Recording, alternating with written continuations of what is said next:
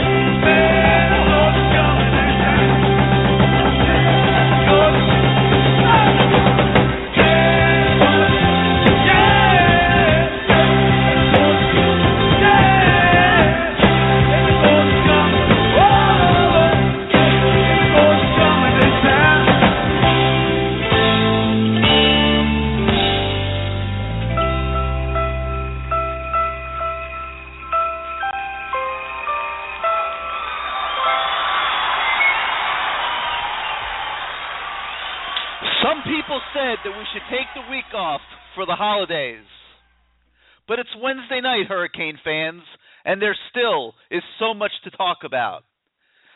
Santa Claus is coming to town in a little more than 24 hours. But what will he bring for the Miami Hurricanes, who are out in El Paso, Texas right now, getting ready to play a high-flying Washington State team with a coaching and support staff that has no idea whatsoever if it will still have jobs when the plane returns to Miami on Sunday, with a group of players who have no idea what the future holds for them as well. So they have bonded together in the shadow of the Mexican border to celebrate Christmas, having as much fun as possible and vowing to play for each other on Saturday. Meanwhile, Mark Richt's coaching staff appears to be slowly taking shape. Richt is believed to have won a bidding war / hand wrestling match with new Georgia coach Kirby Smart for the services of Georgia running backs coach Thomas Brown, a former Bulldog player who also coached at Wisconsin a couple years ago. He is believed to have offered the defensive backs and special teams coordinator job to Todd Hartley, who was his director of recruiting at Georgia. Hartley coached defensive backs for 2 seasons at Marshall before going to Georgia to head up recruiting. We also know that Mark Richt's son John, a quality control assistant with the Buffalo Bills, also will be joining Dad in Miami in an undefined role. But that's all we know right now, as Richt keeps this formation of a staff very close to the vest. We have heard that he might be searching the National Football League for defensive coaches. We'll talk about all of that and more tonight on a new edition of CaneSport Live. Hello again, everybody. I'm Gary Ferman, the publisher of CaneSport.com, and we once again welcome you to the fastest tonight 2 hours in Hurricane sports. As always, it's your show, and it'll be driven by your participation. The call-in number is 646-595-2048. That's 646-595-2048. We have, as usual, more than 100 open phone lines, plenty of room for everybody to call in, participate, listen, whatever you so desire. Remember, if you want to come on the show, you hit the number 1 on your keypad, and that'll send us a prompt that you would like to participate. As always, we ask the fans on the message boards at CaneSport.com to submit questions and topics that they would like to hear discussed on tonight's show. Here's some of what they came up with. How long do we think it will take the players to learn the new system that will be instituted by Mark Richt? A lot of studying ahead for the Canes roster. What will likely happen is that the playbook will be distributed and players will start working on that in the weeks leading up to spring practice. I believe they are allowed to have some classroom sessions and things along those lines to start familiarizing the players with the playbook. And then once they get into spring practice, I would think that Mark Richt on the offensive side of the ball will try to install as much of that system as humanly possible and get the players working on it over the summer. These are guys who have played football their whole lives. I'm sure there's going to be a lot of similarities in a lot of plays to some of the things that they've done under James Coley. So it might not be that hard of a thing or as hard as some people might think it will be. Are there any other junior college recruits right now besides cornerback Devron Davis, who's expected to commit to Miami in a few weeks when he makes his official visit? Right now, we don't know of any other JUCO recruits. That doesn't mean there won't be. Everything's kind of open for evaluation right now in recruiting with the new staff coming in. Mark Richt has said that he wants his new staff to be active participants in deciding who Miami recruits moving forward. So even though right now we don't know of any other junior college recruits, about a week or so ago, we didn't know about Devron Davis, and then he surfaced. So very possible that there could be another JUCO or two that might surface here as recruiting moves forward. You just never know with all new coaches coming in. With all the players returning from this year's team, can this be a 10-win team next year? Well, it could be, but I would caution everybody, that this is a group that won 6 games a year ago, 8 games this year, and really was not competitive in most of those losses, with the exception of the Florida State game. So Hurricanes have a long way to go to get better as a team. Next year will be a whole new deal, and what I would suggest is just sit back and let it all unfold. and we'll make those evaluations once they go through spring practice, see who comes in recruiting, what kind of impact they have in the fall, and we'll have a better idea, obviously, next August, what this team's going to look like and can better project what the record might be. But when you have a third-year quarterback like Brad Kaya, I will say this, you should have a chance in pretty much every ball game you play next year if the coaching improves on the defensive side of the football. Which defensive tackle recruits do the Hurricanes have the best chances of signing? Well, the answer to that one's pretty simple. Right now, none of them, which is why the position's going to get immediate attention from Mark Richt and his staff. You saw on CaneSport.com today, we had a story about four-star DeAndre Christmas Skiles from Louisiana, who's pondering a Miami visit. He's a guy that the Hurricanes have gotten on since Mark Richt took over, and there will be more at the defensive tackle position. It's obviously going to get identified as a weak spot on this team, and Mark Richt's going to want to attack that immediately. Will Walter Tucker have a bigger role next year? Well, based on what I've seen, I'm not sure Georgia uses the fullback a lot more than what Miami has, so I don't know if I could say yes to that question. But Walter Tucker kind of got himself in the doghouse during the offseason and never got out of it and really didn't have much of a role this year. So it's hard to predict what's going to happen with him in 2016, but I wouldn't make any crazy predictions there in any way, shape, or form. Is Mark Richt going to continue to cut the lower-rated recruits that are currently on the commit board to open up slots for his new staff? It looks like that's what's happening from what we can tell, but it's not anything that he's going to talk about publicly. We're kind of having to kind of tie, A and B together by talking to kids, seeing who's gotten calls. We're hearing certain kids have gotten calls and some have not. The ones who have not, the natural instinct is to take that as a suggestion that that kid might be subject to getting cut from the recruiting class. But Mark Richt did say that he's going to allow his staff to have input on all these decisions, so it might not be as definitive in reality as it looks right now because a few of those kids have not received direct phone calls from Mark Richt. If the current staff members are not retained, will it affect current recruits? It really doesn't look like it will. Most of these guys that are committed, I think, want to be University of Miami players, and I think they understand that there's a coaching change going on, and I don't think any of them are tied to any specific assistant coaches. And the greatest example of that, if it was going to happen with anybody, you would have thought it might have happened with Jack Allison, the quarterback, and he's coming. So regardless of whether James Coley's here. So that's a good sign for the players that Mark Richt wants to keep, and it does not look like anybody is tying themselves to any assistant coaches at the moment. What redshirt kids have shown the most promise? Well, obviously Gerald Willis is the first that comes to mind. He had a redshirt this year. He's done very, very well on the scout team. And a guy that I'll throw out there just to keep an eye on is Bar Milo. And those of you who know about Bar know that he's got a game-ready body right now. And with a full year in the weight room, by spring practice, he should be stronger. And Miami really needs tackles to emerge. And I think Bar Milo is going to get every opportunity to develop into a starting offensive lineman for Miami in 2016. Will the athletic department finally secure the funds for an indoor practice facility? And could it possibly be built by August? I know they're working on the fundraising. I think they will ultimately secure the funds, but it is going to take some time. I do not see an indoor practice facility factoring into the equation for 2016. I think 2017 might be a much more realistic target.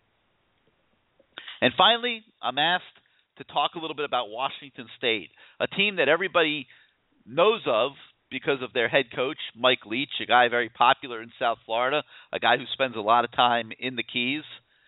But it's not a team that anybody really knows anything about because they don't get to see Washington State a lot. Washington State obviously plays in the Pac-10. Most of their games are on very late at night. If they're on TV in South Florida at all, if you have satellite, you might have gotten to see them a little bit. But really, nobody knows very much about Washington State. So let me see if I could fill in some of those blanks for you real quick here in the next minute or two. I could tell you that a year ago Washington State was a 3-9 football team and is a living example of how much a team can improve from one year to the next. This year they finished 8-4 in the fourth year that Mike Leach has been the coach there. They lost their opener to Portland State, which obviously was a major blow for Leach and Washington State. But they got better as the year went on and even beat teams like Oregon and UCLA on the road. And by the end of the year, they really were considered the surprise team in the Pac-10. You know all about Leach's offense. He's gotten famous for his passing game. But the thing you probably didn't know is that when he goes into games, he really doesn't have that complex of a game plan. What he does is he'll put in maybe 10, 12 plays in a given week from his playbook, and he'll have his players really focus hard on executing those plays, which in his mind allows them to be more efficient on game day. And they're known, obviously for throwing the ball, though you'll probably see them throw it 50 times against Miami. And the big issue for the Hurricanes is going to be how their defensive backfield is going to hold up. And Jamal Carter got sent home from El Paso this week, and that obviously wasn't a good development because that's one less body now that the Hurricanes have in the defensive backfield. And those guys are going to be doing a lot of running around on Saturday night, and it'll be interesting to see how they hold up. But, Artie Burns, Tracy Howard, Corn Elder, those guys, and obviously, Bush and Jenkins, they're going to be under a lot of pressure in this ball game with Washington State's passing game. And the big thing about it is when you stop these guys, even if you stop them on third down, you're not done yet because Mike Leach loves to go for it on fourth down. He's not bashful about that at all. They went for it on fourth down 36 times during the regular season, which was the second most of any team in the country. And the thing that was really impressive was they converted 25 of those 36 times. So, if you're defending Washington State and you've got all that pressure from the passing game, you have to be prepared to do it for four downs. And, even though they're statistically the best passing offense in the country, averaging almost 400 yards a game, they don't throw the deep ball a lot. This is an offense that believes in the short to intermediate passing game. They believe in completing passes, not taking a lot of chances. They completed 68% of their passes this year, so they really dink and dunk their way down the field. So that's going to be kind of interesting to watch as well. In fact, with all that passing game and all the hype and everything, their average completion was 10 yards this year, and that ranked 124th in the country amongst passing offenses. So statistically the best passing offense in the country with almost 400 yards a game, but 124th in the country in yards per completion. Very, very, very bizarre, but my guess is that's just the way that Mike Leach likes it. And the other thing about this offense is it's obviously very one-dimensional. They only average 79 yards a game rushing the entire year. So you're going to see them throw the ball pretty much almost every play against the Hurricanes. And it should be an exciting ball game one way or the other. Obviously, when you throw the ball that much, it revolves around your quarterback. Their QB is named Luke Falk, and he had a really good season. He's a very accurate thrower. He, like we said, completed almost 70% of his passes, threw for over 4,000 yards. The thing that impressed me the most, even with all those passes, he had 36 touchdown passes and only 8 interceptions. And he threw an interception only once on every 74 pass attempts. So, very, very, very impressed with Luke Falk and the way he picked up Mike Leach's offense and executed it. And that's what the Hurricanes are going to have to deal with on Saturday. Top receiver to keep an eye on, Gabe Marks. He was the leading receiver on the team. He had 99 receptions this year. So if you're a receiver and you like to get the football, this is an offense that you love to play in. Now, because the team is built so much around the offense, the defense really doesn't get a lot of recognition. But the real reason that Washington State was the surprise team in the Pac-10 this year is because their defense got a little bit better. You're going to see them run primarily out of a 3-4 formation. A lot of nickelbacks. That they are a little unconventional in that regard. They love to play their nickel defense, so they'll bring that in very often on second down, and they try to attack, and make just enough plays on the ball and force turnovers. They know that they're not a great defense, so they take a lot of chances. Now, the interesting thing is they've given up a lot of yards on the ground, almost about 200 yards a game on the ground. So I look for Miami to try to run the ball on Saturday night. That's what makes the most sense. Keep yourself out of negative plays with that gambling Washington State defense and just pound the ball down the field. It's been shown that they can't defend the run very well. They're also not very good on third down. Opponents converted almost 50% of their opportunities this year, which was one of the worst in the country. So they do get burned a lot for being too aggressive, particularly on third down. So I hope that gives you a little bit of a feel for Washington State and what to expect when you watch the Sun Bowl on Saturday.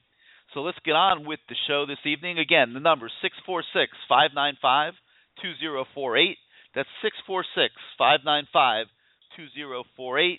Once again, hit the number 1 on your keypad if you want to participate in the show. We'll be here until 10 o'clock this evening, and let's begin tonight in the 757, where you are now live on CaneSport Live. How you doing tonight? Oh, man, what's up, Gary? What's happening, baby? Ain't nobody but the CANES, number 1, baby. Kane, how you doing? You ready? I'm doing good, man. Happy holidays, Kane. Oh, man, happy holidays, all that stuff. Man, I've been working so much at Costco, back broke everything. Them people be buying some stuff. Hey, y'all keep shopping at Costco now. You make that money from that. You get paid. Now, hey, I like the little thing that we're supposed to get the running back coach good. I'm sorry about Jamal Carter. Don't know what happened. And Jenkins, I heard there was eligibility problems. Man, but hopefully they get this stuff straight. Hopefully everything will work out. And these recruits with the media, they get on the nerves. I like the young boys, and I like Hamilton and all of them, but you got to sit back and relax. The man ain't going to get in touch with you. You committed to him. He ain't going to just not say nothing to you. He don't want you. Eventually he'll tell you, well, we're not going with you. We're going a different route. But just chill, because we're trying to get everything straightened out and do his thing and all that good stuff, It's going to take time. Time and, a little bit of this, a little bit of that, and then I know I don't know who the B going to be. We already know we just have to go for what it's worth, take it for what it's worth and take it slow. Now, on the other hand, hell no, Gary. I ain't going to be mad if Rich don't win, but that Coastal is not that great. We should win something next year. I'm not putting a lot of pressure on nobody, but with the talent that's on the team, with better coaches, they can bring the beast out of these boys. And we should, if we go to the championship and lose, I ain't mad, but I think we should win that Coastal regardless of what we have, because we have new staff. Staff changes attitude. Players should change. We don't have that soft mentality. Maybe they'll come out nasty and rugged, not like, Odell Beckham and then when they were about ready to fight on Sunday, not that type of stuff. But just bring some of that nastiness back. Play with more heart, so that's what we're missing. I don't give a damn about stars, because like I said, I'm 47. When we came up, it wasn't about stars. It was about ballers, straight ballers. You played, you wanted it, you got it. And that's what happened. So, hopefully everything will work out. And, how do you feel about the game? I know I heard a lot about Washington State, and they did beat UCLA and some others this year. I mean, we got a good shot, or they just going to throw that ball down our throats and we ain't got a damn chance? Well, that's what I'm concerned about. I mean, let's be honest. You have a defensive coaching staff that knows that they don't have jobs, and they're looking for jobs. There's word Paul Williams just got one at Northern Illinois, and Mark D'Onofrio is looking for opportunities. And the question is going to be, how well can they prepare this team while doing that as well, no matter how wonderful their intentions are. And I don't have any predictions, Kane. I really don't. This is not the best of situations for a team to prepare. Yeah, if Paul Williams already got a job, I'm just going out here. I'm here now. If I got a gig and the rest of them looking for gigs, they're not going to give 100%. So now it relies on the players, but then the players might be like, they ain't coaching worth nothing. I ain't going to play worth nothing. But they shouldn't do that because they know Rick sitting there like, well, you didn't play that good in the bowl game. So what you think I should do with you? Oh, it was because of this. No, you got to play anyway. But I understand what you're saying. and I highly understand. But I know you got a lot of people online, so let me give my shout-out so I can get off this phone to Uki, Birdman, crazy, D-Black, Greg, Joe. I lost your number. You need to get back with me. Merry Christmas to you. See you on Tuesday or Wednesday. Until next time, guys, speed, be free. Merry Christmas. Go Canes. I'm out. See you on home. Peace. All right, Kane. Thanks for getting us started. Let's go to the 404. You're live on CaneSport Live. Yeah, what's up, man? How you doing? It's Roland from New Orleans. Hey, what's up, Roland? How you doing this week? I'm good, man. I'm good. Merry Christmas to you. Likewise, man, to you and your family. Quick question. That defensive tackle out of New Orleans, out of St. Aug, what's the odds of Miami really having a chance of really getting him? He's same school as Fournette. We don't know. And Tyrann Mathieu, all the. We spoke to him this week, and he seemed somewhat interested. He loves the city of Miami, but Miami's late to the game with him, and they're going to have to do a lot of catch up. And but it can be done. I mean, I've seen it happen before in the month of January, where whoever the defensive line coach goes out to Louisiana 2-3 times, and the kid comes on an official visit, and he bonds with everybody, and Mark Richt goes out there and sits down with his family and does his thing, and so it could happen. The key is going to be they have to get him to fit a visit in. That's the key. Okay. And if they can get his parents to come with him, that's even better.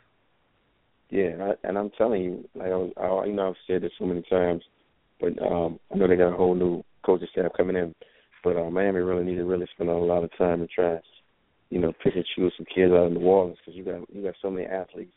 I mean, just out of St. Aug. I mean, like I said, you got Tyrann Mathieu, you got Fournette, you got that offensive tackle over at Carolina Panthers. You got so much talent, man, and the players in New Orleans got that same edge. South Florida, Yep. It's very. And let me similar. tell you what else you got there, Roland. You only got one school you got to compete with seriously, and that's LSU. LSU takes whoever they want there. There's more than those 15, 20 players that LSU takes out of Louisiana every year. But I'm gonna tell you, when LSU, when Saban got there, that was the reason that the relationship with St. Aug and LSU got cleaned up, because it was a bad relationship prior to Saban getting there. And then you look at Alabama, Burton Burns, the running back coach at Alabama. He was a head coach at St. Aug. So all those kids, he's getting all those kids from Louisiana as well. And then you got Frank Wilson on the LSU staff. He went to St. Aug. You see what I'm saying? All that connection. That's why these kids are going from St. Aug to LSU or Alabama or schools like that. Back when I was there, you had kids going to Florida State, you had kids going to Miami, and a lot of kids from Louisiana. That's all the reason. When Saban got to LSU, that's when things started changing, and Burton Burns got hired at Alabama. So that's when I think Miami really needs to try to put a footprint in New Orleans and a lot of these little smaller towns in Louisiana, because there's a lot of athletes. And you see that per capita, Louisiana, man, we got tons of players coming out that's going into the league. So I think that's something they need to focus on. Another question, with Paul Williams, is he going to be coaching the bowl game or yeah. Is he Okay. Yeah. He's out. He's out there. He's been with the team all along. He'll definitely be coaching the bowl game. Okay. And one last question. As far as the defensive coordinators is concerned and D-line coaches, I think you mentioned, I don't know if you mentioned it earlier in the show. But yeah, you did. I mean, that Miami may be looking at guys more in the NFL as far as getting a defensive coordinator and a position coach on the D-line. Well, we've heard that, Roland. We've heard that, but I would say nothing's definitive.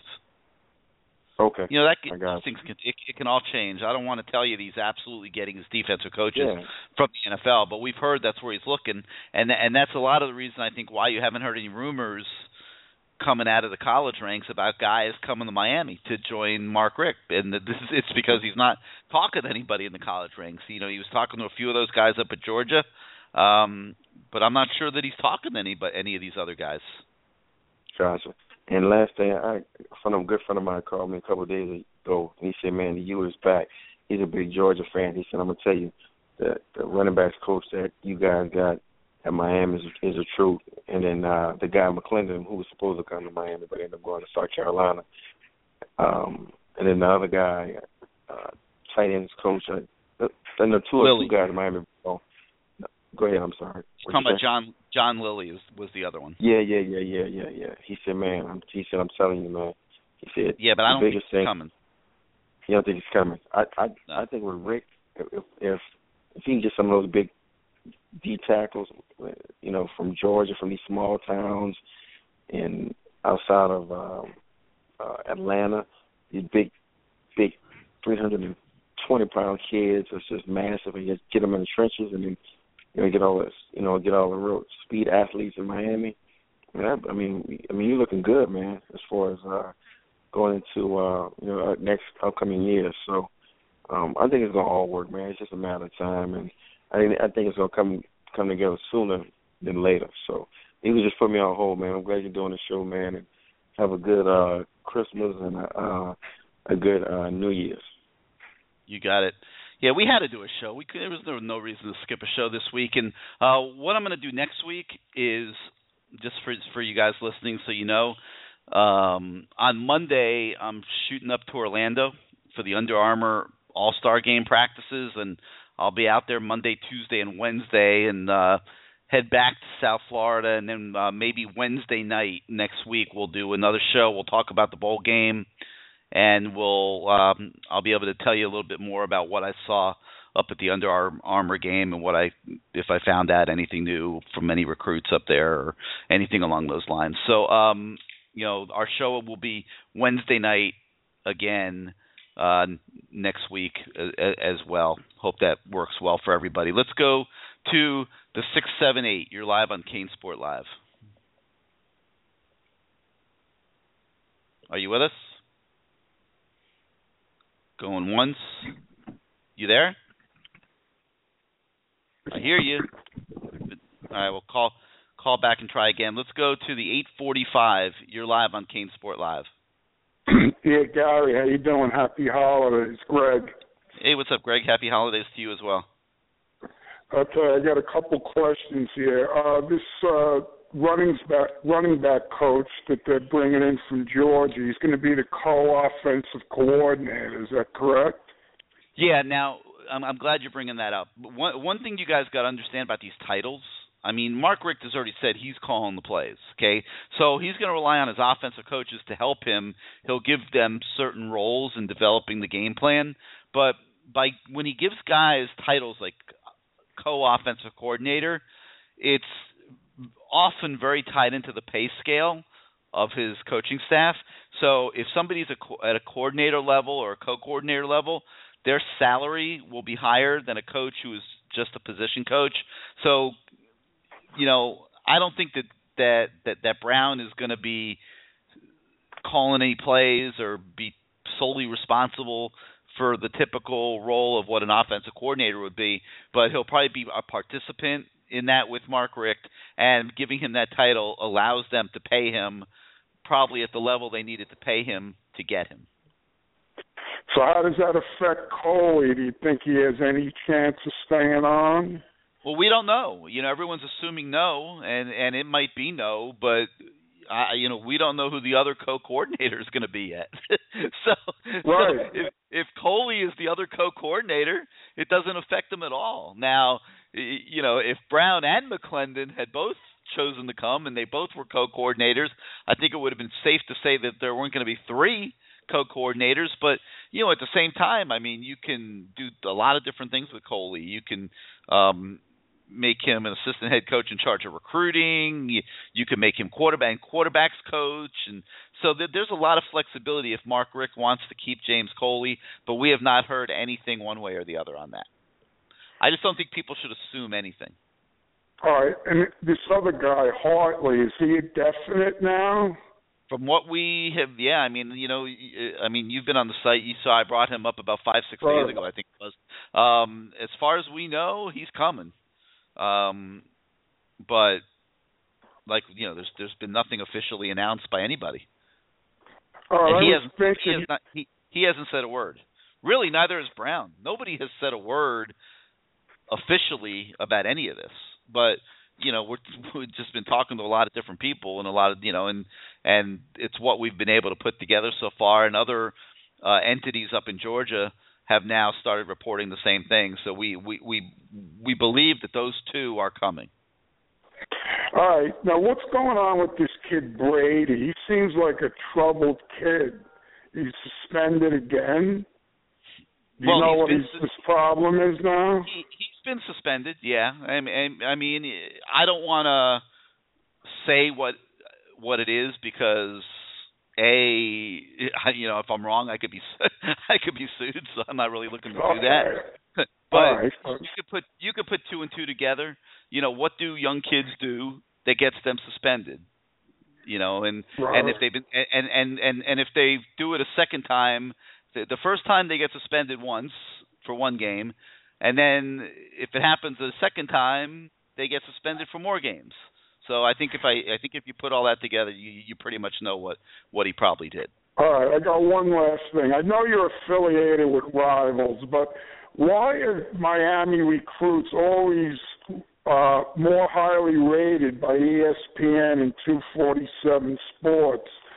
I'll give you an example. This year, Rivals has Miami with 6 4-stars. ESPN has them with 10. That's a big difference. And then in the 17 class, Robert Burns is the 20th ranked player in ESPN. He's only a 3-star with Rivals now. It's a big. I see that all the time with Miami recruits. Yeah, I mean, I think it's largely a subjective opinion. I don't think it's a bias towards Miami by any stretch of the imagination. Maybe the people doing the evaluations in Florida need to yell louder in the room for the guys that they're evaluating. And I don't really have an answer for you on that front, but I don't think that there's a bias towards South Florida kids. All right. Well, you know what? I will say this. Here, I do have a little bit of an explanation for you.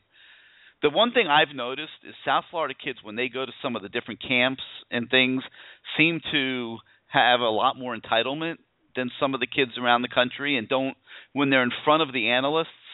And the thing about Rivals is they see the kids face to face more than any other recruiting entity out there, because we have all of these camps around the country. We have an affiliation with the Under Armour game and Under Armour in general, and are constantly running camps all over the country during the spring. So if they're going around the country and they're seeing different kids, and then they come to South Florida and these kids aren't competing hard and they have a sense of entitlement and things like that, they're ranking those kids based on what they see. And I think some of these South Florida kids have hurt themselves in that regard. In some cases, maybe they're not looking at some of the right ones hard enough. But like I said, it's all subjective, so it's hard to say. But that's one thing, Greg, that I can tell you, because I've been there and I've seen it, that at these camps, so a lot of these highly touted South Florida kids tend to go to the camps with a very nonchalant attitude and don't really show themselves at their best in front of the analysts, and that can affect it. Okay, could you just tell D'Onofrio, if you speak to him, to come out in the nickel defense and don't get out of it the entire game? Please stay in the nickel against that team. I would think that would be the case. I hope so. I can't imagine. Against D'Onofrio is a scary thought right now. Well, yeah, you got D'Onofrio, who's got one foot out the door looking for a job also. So it'll be interesting. All right, keep up the good work. Thank you, Gary. Keep me on hold. You got it, Craig. Thanks for calling as always, and happy holidays to you and your family. Let's go out now to the 850. You're live on CaneSport Live. Hey, Gary, how you doing? Doing good. Who's this? Yeah, this is Travis up here in Tallahassee, man. Happy holidays. Travis, welcome back. Happy holidays to you. Awesome. In regards to the game, I've actually watched a bunch of Washington State games this year because I followed a few Pac-12 teams, and they're pretty good, but they don't have, like you were kind of alluding to earlier, they don't have star athletes. I mean, even though our defensive coordinator and coaches are most likely all out the door, I think that our players, just on sheer ability alone, can go out there and hang with these guys. Even their best receiver doesn't have the speed to really even blow past a Tracy Howard.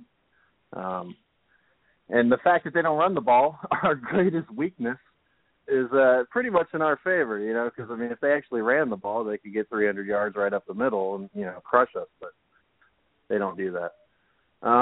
In regards to some of the assistant coaching hires and misses, do you see the fact that Willie it seems reported that he has turned down the co-offensive coordinator job here? Do you see that as a big miss, or? I mean, he's a veteran coach. That seems like a guy that would have came with Rick. He's a veteran coach. He's a good recruiter, but is the Miami football program gonna be in a compromised state because he didn't come join the coaching staff? No. I mean, I'm not going to say that. I mean, he didn't want to come move down here. Rick will go with somebody else. I don't see that as being critical one way or the other. How do you feel about Hartley as a DB coach? I mean, special teams coordinator is one thing, but a DB coach, I figured we could have did a lot better. Well, I was hearing rumblings earlier in the week of Lorenzo Ward and Corey Raymond out of LSU wanting to leave there because, his job's probably on the line after this year when they fire Miles.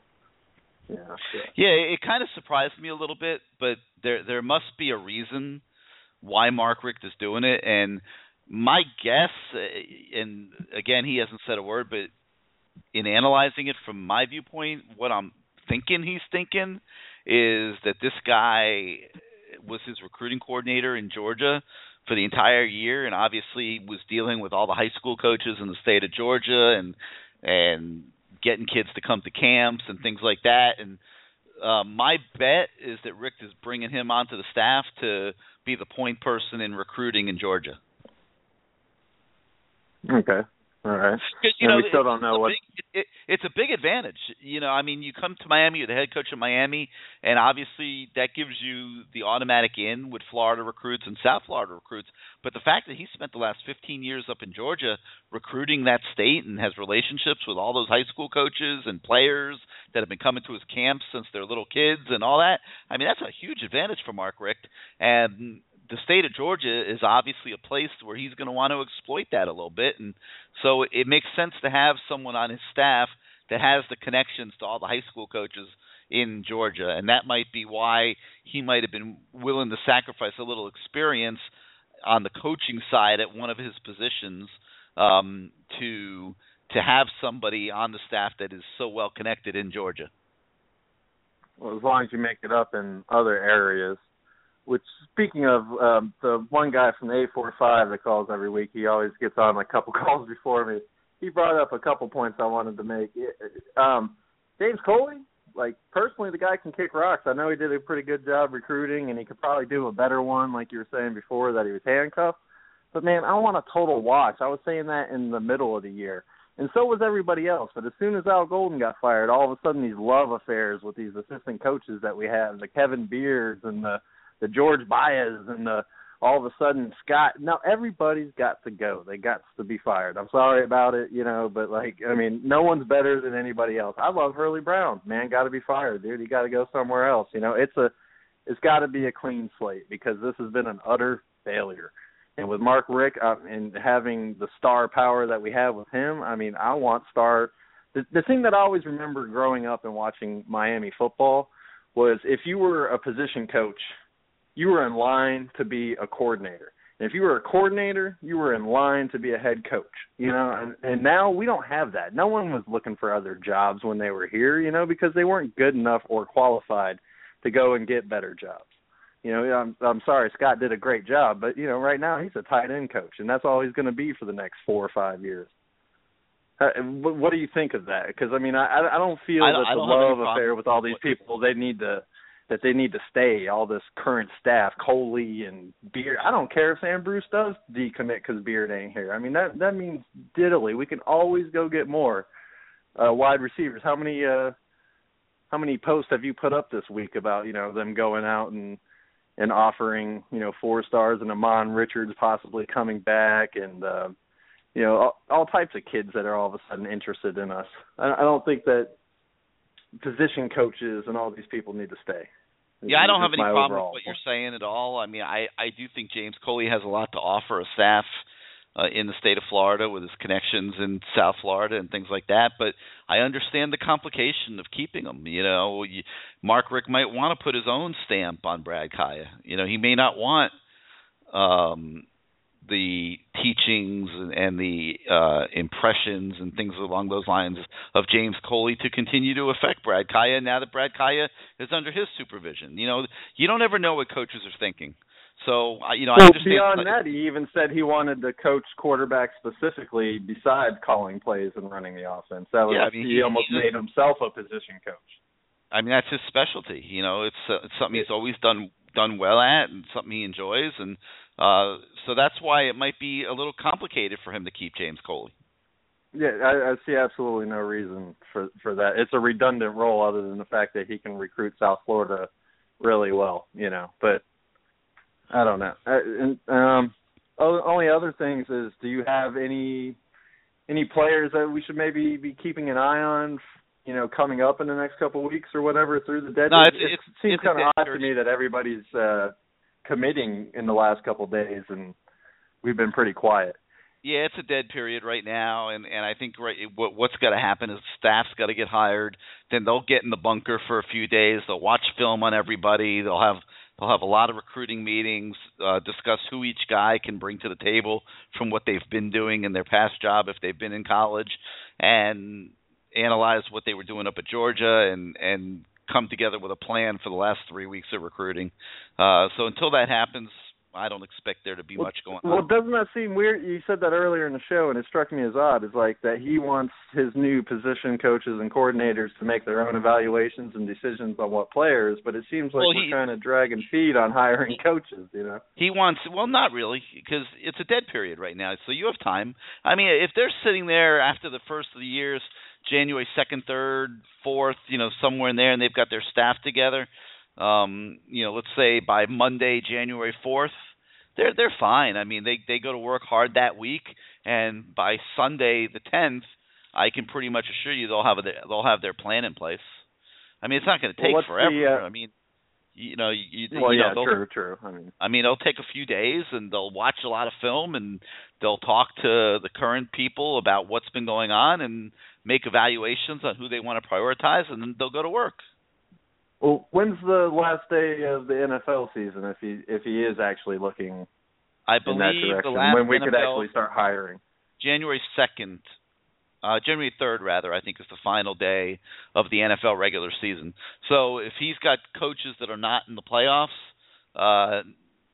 theoretically they could report for work the next week. So if we don't know that, we don't really have a defensive coordinator by January 3rd or whatever like that, then we know pretty much that we are going in the direction of a My NFL guess coordinator, right? Is that even if it's a coordinator that's in the playoffs, when he announces his coaching staff, I think he'll name a defensive coordinator. I'd be very surprised if he didn't. Okay. Well, thank you for having me on. Thanks for doing the show so close to Christmas. You have a great holidays with your family, and keep me on hold. You too, man. Thank you for being part of the show. All right, 646-595-2048. 646-595-2048 is the number. Remember, hit the number 1 on your keypad if you want to come on the show. Let's go to the 770. You're live on CaneSport Live. You there? Going once, going twice. All right, you got to call back. Let's go to the 754. You're live on CaneSport Live. What's happening, Gary? How you feeling? It's Jerome. Hey, what's up, Jerome? How you doing this week? Pretty good, pretty good. Merry Christmas to you and your family and all. Same. Enjoy the holidays, and bless you all, and hopefully CaneSport have a whole lot to say about this new year, Yes, sir. Hey, Gary, turning to some of the defensive backs that we're recruiting. A kid like Trayvon Mullen, who's a teammate of Malik Young and the receiver Benjamin. What do you think our chances are with somebody like Trayvon Mullen? I don't think they're good because he hasn't shown any interest in Miami at all. Okay. You know, I mean, we try to call him and see what's up, and you know, he doesn't really respond. And Miami's never really been in his top group, so I would think Trayvon Mullen is a big time long shot. Okay. But there'll be other guys that'll come to the forefront. Yeah. There'll be other guys, I'm sure. Malik Young, I think, is one that could definitely land in this class. McCole Hardman out of Georgia is another one that I think could land in the class. I think, Gary, it depends on possibly a few more coaches from the Georgia staff coming. I'm a little surprised about the guy Lilly possibly not coming in. You know, because it's a lifestyle decision. You know, he and his family just might not want to move to the big city. Oh, okay. You know, he worked in Tallahassee for a lot of years. Then he went to Athens, Georgia. I mean, they may just not want to move to Miami. Yeah, I can understand that. That's definitely his right. You know, not want to move here. Not everybody like it here. You know, and the slower pace seems to be very fitting for a lot of some of the coaches. You know, but Gary, it kind of disturbs me a little bit, Gary, about the SEC when Will Muschamp gets another chance, and after failing at Florida, and you see his behavior in the Iron Bowl, that bothers me, Gary. I'm an African American, and and this good old boy network that just suppresses African American coaches getting their chances in the SEC. That's always. See, I go way back because I'm 57 years old. I remember when some of the first black players started playing. Wilbur Jackson at Alabama, and so forth and so on. It just, I kind of, it bothers me that some of them can, they got that, they still got a little sharecropper mentality to me that just turns me off somewhat. I don't know if that's fair. It might, what you're saying might not be fair. I mean, we don't know the athletic director at South Carolina. I don't know that anybody knows that he's a racist or has anything against black coaches. I think what we can very safely say is the guy's totally incompetent. I mean, who in the world would go hire a coach to be your head coach that failed in a better job in your conference and got run out the door? It makes no sense. So from that standpoint, we know he's incompetent as hell. But that doesn't mean he's racist.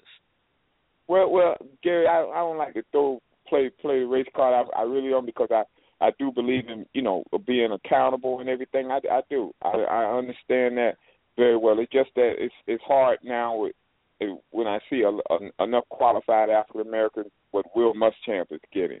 Even after they fail, they don't get a second chance in a conference like don't even mention a conference like the SEC. So I didn't mean to turn this into a racial conversation, but Gary, that's I get to see some coaches that go down here with Miami. To me, they always have been ahead of the curve when it comes to racial relationship, going way back with Ray Bellamy, and I remember when Kerry Baker was quarterbacking them way back in the 70s. We've crossed those bridges with Randy Shannon and so forth and so on. I'm just saying we've crossed, and I'm proud of the University of Miami for that. Well, let's hope what happened in South Carolina. Let's hope that what happened in South Carolina is more incompetence than racist. And just move on from there. So what else you got tonight? Well, Gary, what do you think about the defensive lineman Gary? Is there a chance? I think he's from New Jersey. Yeah, I think he's going to Michigan. Michigan's doing a great job, man. They're really Michigan is doing a great job in recruiting. I'm pretty sure that he's going to Michigan. I mean, we wrote about. I'll tell you another one. The defensive back that we wrote about the other day, last name's Hill. I forget his first name. He's another one. Even though he's going to visit Miami, we think he's going to Michigan too. I mean, Michigan's doing a great job in recruiting. They got the money, Gary. They got the money as far as paying those coaches and everything. And I just hope this is where we rise up to the staff. I know it's a little frustrating to see the staff haven't come on, but we got to wait till the bowl games are pretty much over and see what he comes up with. So, from there we'll find out from there. But Gary, you think you may be on next week? Yeah, next Wednesday night we're going to do a show. Okay, Gary, I'm going to be at the Under Armour game practices on Monday and Tuesday. I'll be back Wednesday, and we'll do a show on Wednesday night. Okay, Gary, I appreciate you so much, man. You really, you do the Cane lovers a big time. You show them a lot of love, and you do them a big favor when you have this show. It's just great. All right, man. I'm glad you like it, and have a great holiday. Okay, keep me on hold. You got it. All right. Again, 646-595-2048. Remember, hit the number 1 if you want to come on the show. Let's go to the 706 now. You are now live on CaneSport Live. Hey, what's up, Gary? This is Sebastian. How you doing? What's up, Sebastian? How you doing this week? I'm doing pretty good. Happy holidays to you and your family. Same to you, sir. Okay. Gary, I had a couple questions. I'm just looking at the Canes and how they're setting up their coaching staff, some players that we're looking at. What can you tell me on the offensive line side of the ball? I think when we look at this year, we can see that we really have some deficiencies in that area. And so I'm looking at the offensive line recruiting, and, we really don't have any players kind of committed on that level. So, when I look at Niang, Reese, and I think Tatum, what do you think our chances are being able to land all three of those guys or even some of those guys? I mean, other than Tatum, I'm not sure that they've been recruiting, and I guess Jawan Taylor, who was committed at one point, I'm not sure they've been recruiting offensive line that hard because they have so many players at that position right now. But I think they need to upgrade it, and it's going to be interesting to see what Mark Richt decides to do. I mean, they do have a lot of young guys that have been signed in the last year or so that are sitting there. Some of them I think could develop into players, but not enough of them, and I think it needs to be addressed. So I'm waiting anxiously to see what Mark Richt does. Yeah, I'm really, really concerned about that position because even what we have coming back next year, we just couldn't really win at the line of scrimmage on the offensive line side of the ball. And I don't think we need to put that much pressure on Taya, coming back. What do you think of our chances of being able to get Davois Whaley, the running back that's out of Texas? That is, if there's any recruit I want to get this year, that's the guy I want. Yeah, I think the chances are great. I mean, they had him committed at Georgia. Now you got the coach that was at Georgia here and the head coach here, and he's going to visit. He decommitted from Georgia, so I think there's a great chance he comes to Miami. Okay, then, man, I would tell you I'd be jumping for joy if we're able to kind of pull that together. Now, I was not critical of Mark Richt when I started looking at his coaching staff as far as him delaying trying to get certain coaches in certain positions.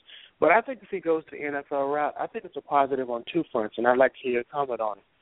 One, when you get a coach from the NFL, when this guy goes out recruiting, he sits in a person's living room, and, a lot of South Florida kids have aspirations of playing in the NFL. So now you have a coach who has coached in the NFL sitting in your living room. I think that's very appealing and very, very enticing. Recruiting is a dog-eat-dog world, but, credibility and experience means a lot. What do you think about that? Well, the thing that has not worked well for Mark Richt is hiring rock star defensive coordinators. They come in, they got one eye on a head coaching job, and it hasn't gone well for him the last few years up at Georgia with Todd Grantham and then Pruitt, who was a total disaster.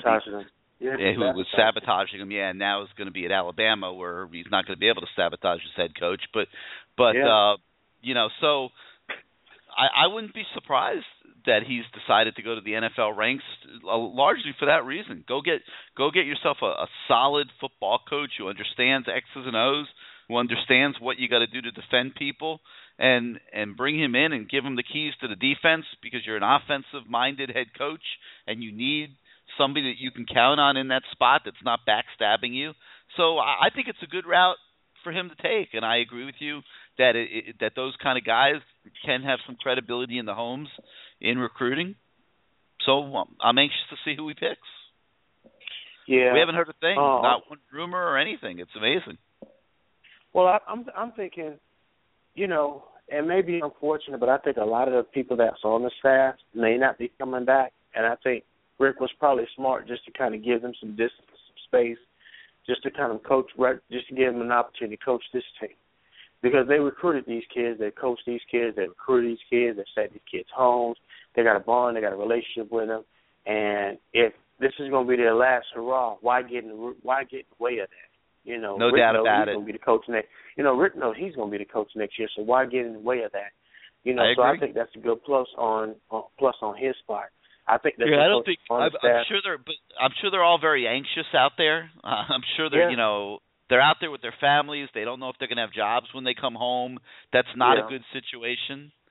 But at the same time, I'm not sure Mark Richt could have handled it any better and in any other way. No, I think he's a classic guy. Like I said, I'm from Georgia. Like I said, I know personally he's recruited a kid who that I know pretty well. I know his family pretty well, and he's always been a class act. He's been a gentleman. I was in the office today, and I was just telling him I'm so glad that, you know, you guys let Mark Richt go, so we were able to get a hold of him, because I think we're going to win in that particular area.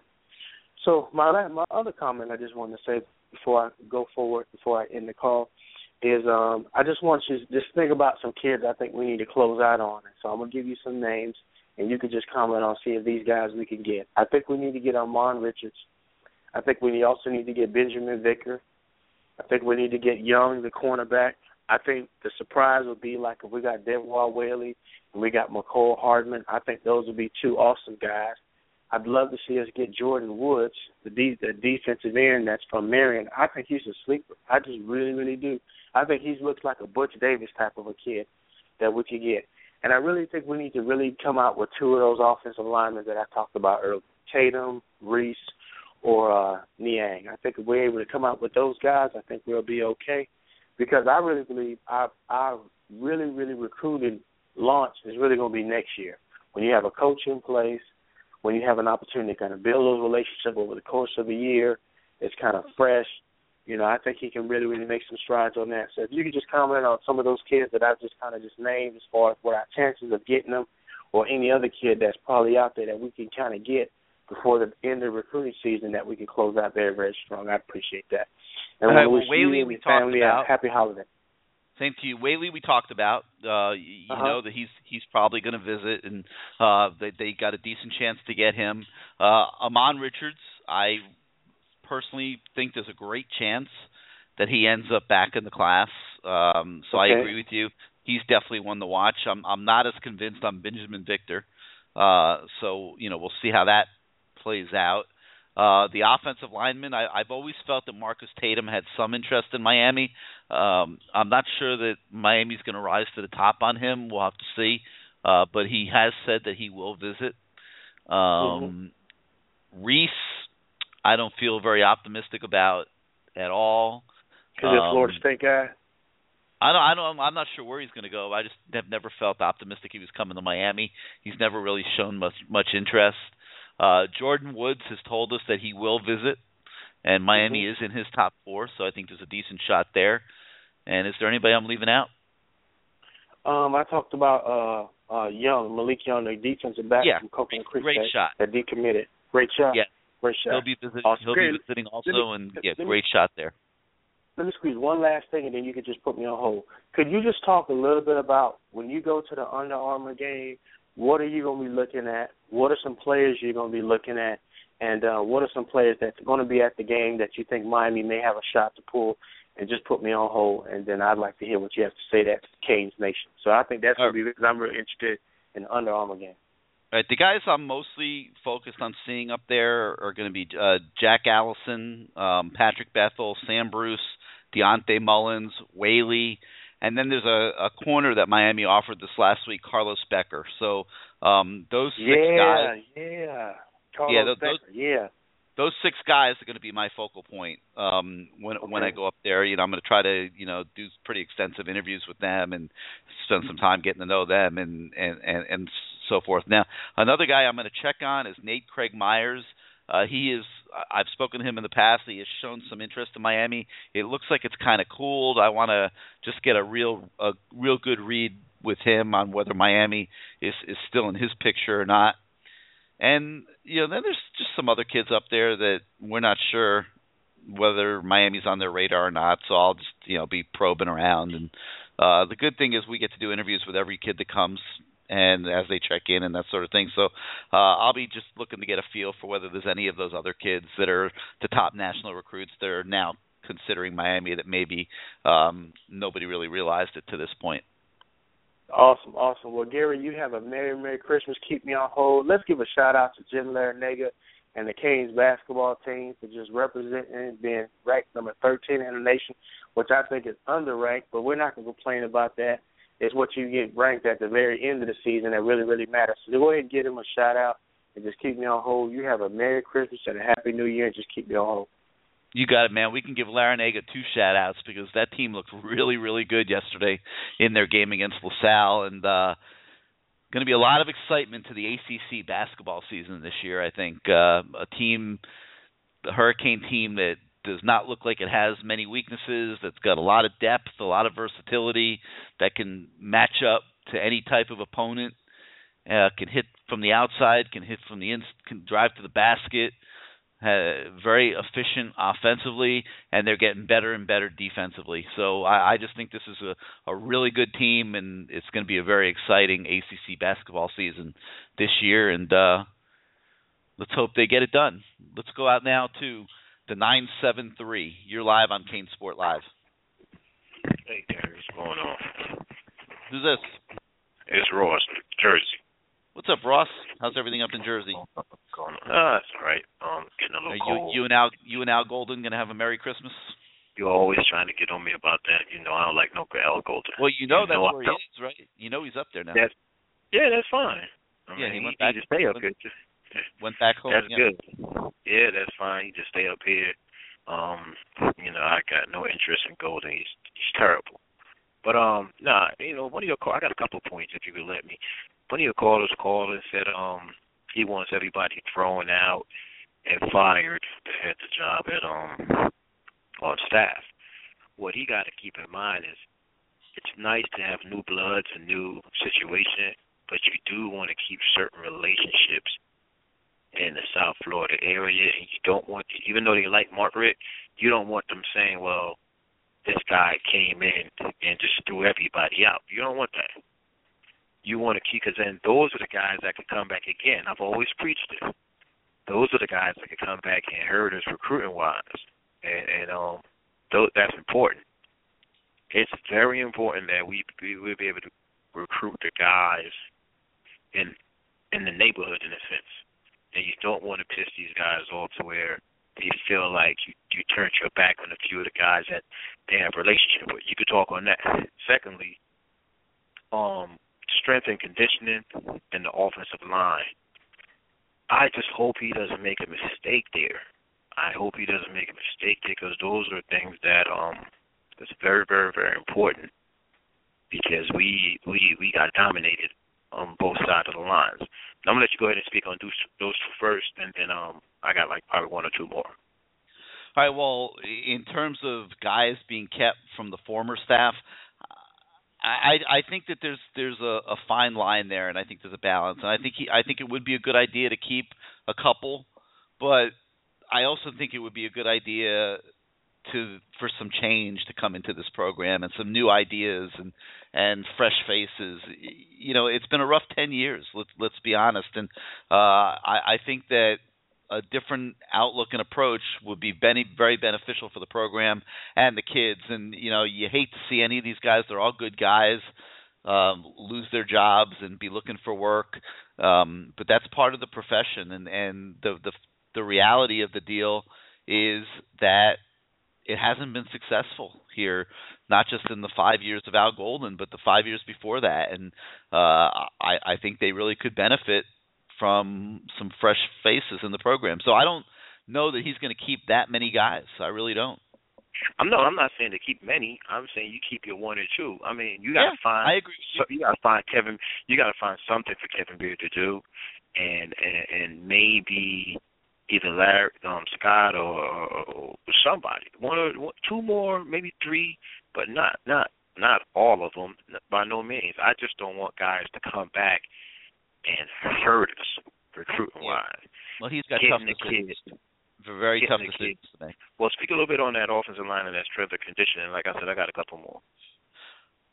It's obviously been a problem area, and I don't know that you blame Art Kehoe for all of it. I think that recruiting has never been his number one forte. I think that he's a guy that needs better recruiting support from the other members of the staff. It is what it is. I mean, everybody's got their strengths, and Art Kehoe's been a great soldier for this football program for many, many years. But if you're relying on him to go out around the country and go toe-to-toe with, Alabama and Florida State and Auburn and all these schools for the top offensive linemen in the South, you're not going to win a lot of those battles. Well, I wasn't thinking about keeping him.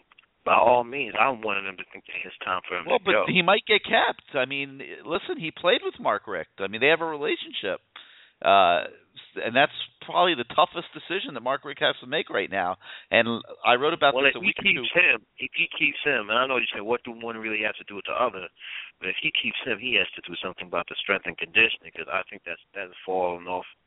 We're falling way behind in that department also. Yeah, these are all evaluations that he has to make, and you're absolutely right. I mean, these are tough decisions that he's facing. And the one thing I did say when I wrote about this a week or two ago was, if he decides that Art Kehoe is not going to be the offensive line coach, I do think that Art Kehoe should have a job of some sort in the University of Miami athletic department for as long as he chooses to keep it. Yeah, he could be like a special assistant to the head coach, or maybe a great ambassador. Whatever they want to do, whatever they mutually agree upon, but don't put the guy back out on the street like you did the last time. Oh no, I have a problem with him sticking around and being an ambassador. Okay, yeah, that was not that, but that wasn't cool what they did to him the last time. Well, it's one thing to say, hey, we want to reassign you. You don't take a guy that's done everything that Art Kehoe did for the program for so many years. Yeah, they kind of blamed him, and Coker. I guess Coker was up against it. He probably had his hands forced a little bit, and they was making radical decisions then, and obviously it didn't work out, and we did okay with a few guys, like the guy that we got from Michigan State. He was around for a while, and then I think he moved on. I forgot what he moved on to. So we did okay for a while, but I know what you're getting at. Hey, I want to jump to something else real quick. Can you give me, like the one caller before, he had a question for you, but I'm going to twist it a little bit and actually bring it to you this way. Can you give us a couple of guys that, because on signing day is so important, it's such a big deal, everybody tuning in and everybody's running their TV and they're watching, is there a few guys that you could say, well, can we win? Can we beat a Florida State, a Clemson? I don't really think we compete against Florida. We do, but we're not going to face those guys if they go to Florida. They're going to face them in the game, in a sense. So who are the guys out there, the 3 or 4 guys that if we could flip them? We could flip them from their commitment from, like, say, a Louisville or maybe a Clemson or a Florida State, that we have a good shot of. Is there anybody, about 3 or 4 guys that you know? Well, let's see. Let's start with Florida State. I'm going to pull up their commit list here. And the reason I asked that would be a really nice start. It would be a really nice start towards the region. I don't think Jamel Cook is out of the question. He's one, the safety out of Miami Central. If they decide they want to try to compete for him, I don't think he's out of the question. But I don't really see too many other guys on the Florida State commit list that I think Miami is going to, suddenly go toe-to-toe on with them. Let me switch over to the Florida commit list. I mean,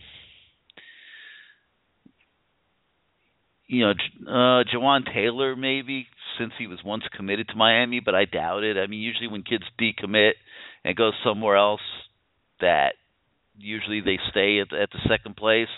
I mean, MacArthur Burnett was a kid that was once, very interested in Miami and ended up on Florida's commit list.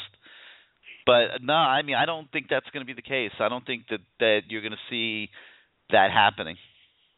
Well, we're going to have the normal signing days and ceremonies. We're going to watch them, the guys that we already know that was coming. It'll be an okay game. I think that will make us fall somewhere. And I was just hoping that as a guy, guys flip. They flip on signing day. And I was hoping that if we could start winning some of those on that particular day, it would go a long way. But I just don't see anybody on there that is going to become an immediate target. I really don't. Okay, well, it's a thought, and hopefully that we could do that. Hopefully we could get in there and flip a kid. Maybe it doesn't have to be a Florida State or Clemson. Maybe it could be a kid that was at maybe Texas A&M or something of the sort. Something out of just we thought the kid was going to go there, and then you look up and he's committed that day, and then you like. Well, okay, I think you're seeing that a little bit already with with Young in the defensive backfield, who was committed to Georgia. I mean that's one. Yeah, but that's kind of like something that that's kind of like it's to say that's kind of like something that he's already he planted that seed. He's growing the weed or a tree, and it's going to be his, and he can walk out the yard with that one. He's leaving the house, so he took that out. He took the flower with him. And he kind of made that himself. I'm talking about coming to town, coming in with his guys. Well, they start recruiting, and they get a couple guys. Christmas Giles, the defensive tackle from Louisiana, I think is another example of a kid that was looking elsewhere that now might be able to be interested in Miami. So there'll be some that pop up. Okay, well, another quick thing. I know I'm not sure how you're going to be able to answer this. I know it was a time back then when you did a live show. I know it was kind of connected to like 560, and you had Lamar Thomas. I know he's coaching at Louisville, but would you ever do one of these live shows again, maybe on the internet to a point?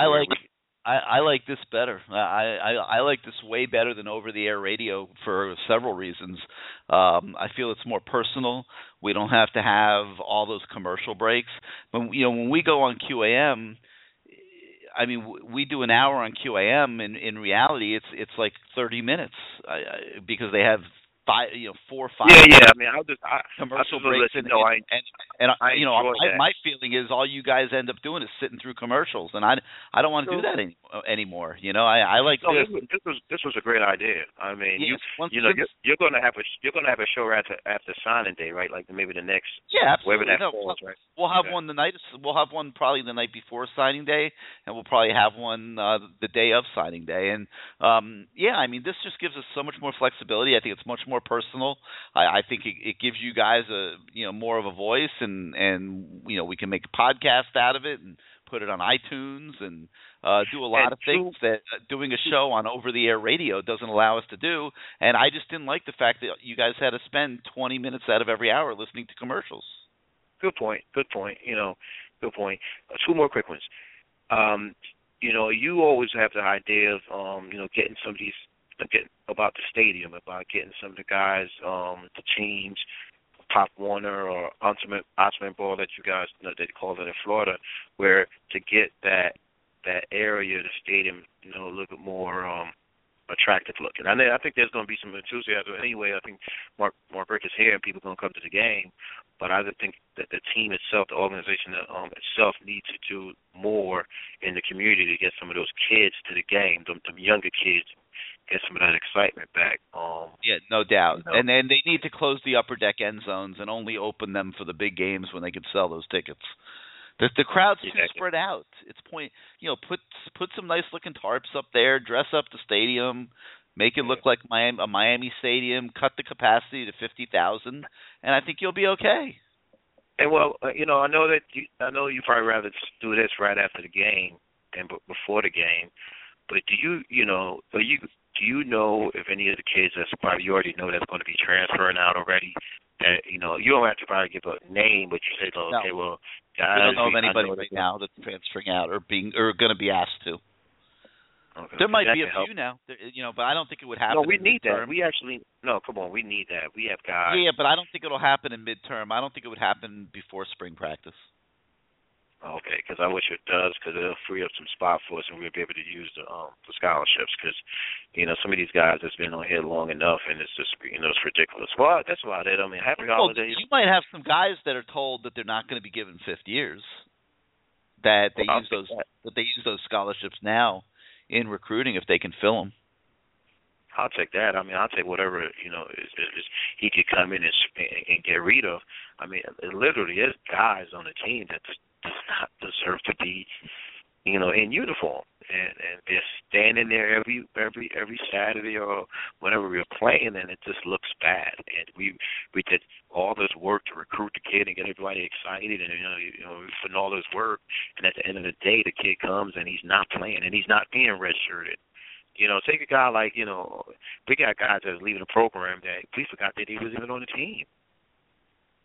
In this ball game, there's going to be guys that's going to be playing their last game, and they did not make an impact in the program. Mm-hmm. So where we say, okay, this is going to be another NFL play, and we're going to be proud of them. And I think it's going to change, but I'm just saying that's just I'm concerned about that. So we might as well go ahead and get them out of here now and free up some spots. Well, that's it for me, man. I just wanted to see if you knew any transfer or any strength and conditioning guys that we need to switch that, because our strength and conditioning was terrible this year, and we need to dominate on both sides of the line. And, it's funny. Strength and conditioning is one of the most polarizing subjects in this program. You have Swayze. A lot of the former players love him. They come back to train with him. People talk him up all the time. But then, you think he'll go for a guy that's like you think he'll go for this where, maybe some of that stuff that Golden brought in, the pillar of building them, the youth stuff. I think we was getting guys way too big, way too slow. So maybe if he could plead his case and say, listen, I was only following my leader.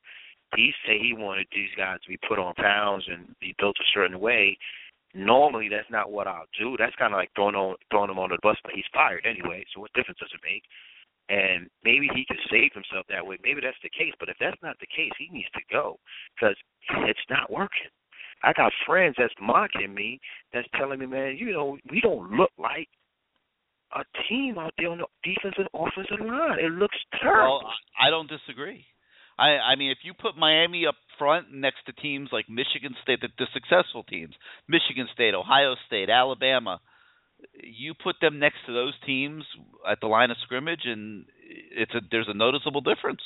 And that's what I'm saying. I mean, you got the game that's starting. The game is coming on. They start putting faces of the offensive linemen up there. We know the faces, but then when we start looking at them body-wise, we don't see guys that could pulling guards, pulling tackles, guys who got, you just look dominant, fired up. I hate to go to this, but there's, I think he's in the league now. I remember watching a Florida State game, and I hate to bring up Florida State because I disliked him so much. But the one guy was just so excited to get to the next play. I think he won number 75 last year. I think he was just excited to get to the next play and get to the next play again and get to the next play again. And he's the guy that I think he was playing guard or tackle, and they had to switch him to center. And he was just excited. Yeah, I remember who you're talking about. I don't remember his name off the top of my head. He was just foaming at the mouth to hit somebody. And I'm like, we don't see that. The one guy we had to cut him off the team this year because he was a little too talkative and he was a little outspoken and we had to let him go to get from Georgia. He kind of the only one that kind of came close to being like that, fired up. I remember how he performed in the Nebraska game. He was look to whip somebody's butt every play. But we need to get that back. We need to get guys that's going to be foaming at the mouth, at the chops, and ready to knock somebody's helmet off. And I don't see that. And that's what we need. That's what we need to fix immediately. So that's why I keep bringing up the conditioning, man. So All right, fair enough. You have a great holiday with your family. Yes, and see if you could get some tidbits from the Under Armour game, and we could use that. We need some excitement. I like to flip a few guys and win that way too. Sometimes you got to win in the recruiting ranks too. We got to flip some guys, man. Get some guys guys. You know, I don't want to flip to South Florida and the FIU guys. I want to flip to Clemson and the Louisville and the Florida State guys. That's what I want to flip. All right, Gary. All right, man. Thanks for being part of the show. Yeah, keep me on. I will. Merry Christmas. All right, 646-595-2048 is the number. Hit the number 1 on your keypad if you want to come on the show. We got about 35, 36 minutes left tonight. Let's go to the 407. You're now live on CaneSport Live. How you doing, Gary? Doing good. Who's this? This is Mark City Kane. What's up, man? How you doing tonight? Man, I'm great, man. I stayed listening to your show first time calling in, but I listen every night. And, man, I'm just here to say, man, I got a couple questions, man, you know, because I follow a lot of them young guys on Twitter, you know, and the guys that we have now that Mark Rich is out there, you know, they kind of excited, you know, they got an offer for Miami. So we got a very high chance, you know, to flip them guys, you know, if we get them on the recruiting. You know, and another thing about the coaching staff I want to say, you know, I feel like, you know, Mike Rich is a great coach. You know, he know what he needs. He know his mistakes from the past. And, you know, by me listening to this guy, he's not willing to make the same mistake that he made at Georgia. So, you know, I'm very confident that he's going to bring in a great defensive coordinator. You know, it's good to be patient. It's good to wait and see what he got. He always has. I mean, he has a track record of always hiring quality coaches. The hires haven't always worked out for him for different reasons. You know, like this Pruitt hire backfired on him. But Jeremy Pruitt was and continues to be one of the more highly regarded defensive coordinators in college football. So you can't knock Mark Richt's hiring. It might not have been the best fit for him and his staff, but I mean, Mark Richt has a track record of finding and hiring good coaches. Exactly. You know what? One of my favorite things I thought I was hoping he was looking at, but I see that he already got hired. You know, Boston College defensive coordinator. You know, that guy had Boston College in the top 5 defensive rankings in the last 3-4 years. And, you know, and he was snatched up. But I really believe that he seen these guys, and he got some better in store. And we're going to be very amazing, you know, he know, believe me, that Mark Richt has studied all film. He see our weaknesses, and he know what he got to do. And I also believe that he see the talent in them guys, too. I believe that's the reason why he took the Miami job, you know. I feel like Mark Richt is something like a Phil Jackson. Phil Jackson just wasn't going to go take any NBA job. It had to be a job that he seen they were going to fit to make him look good. You see, he went from Chicago Bulls to the Lakers. So he had a Kobe. He went from a Jordan to a Kobe Bryant, you know.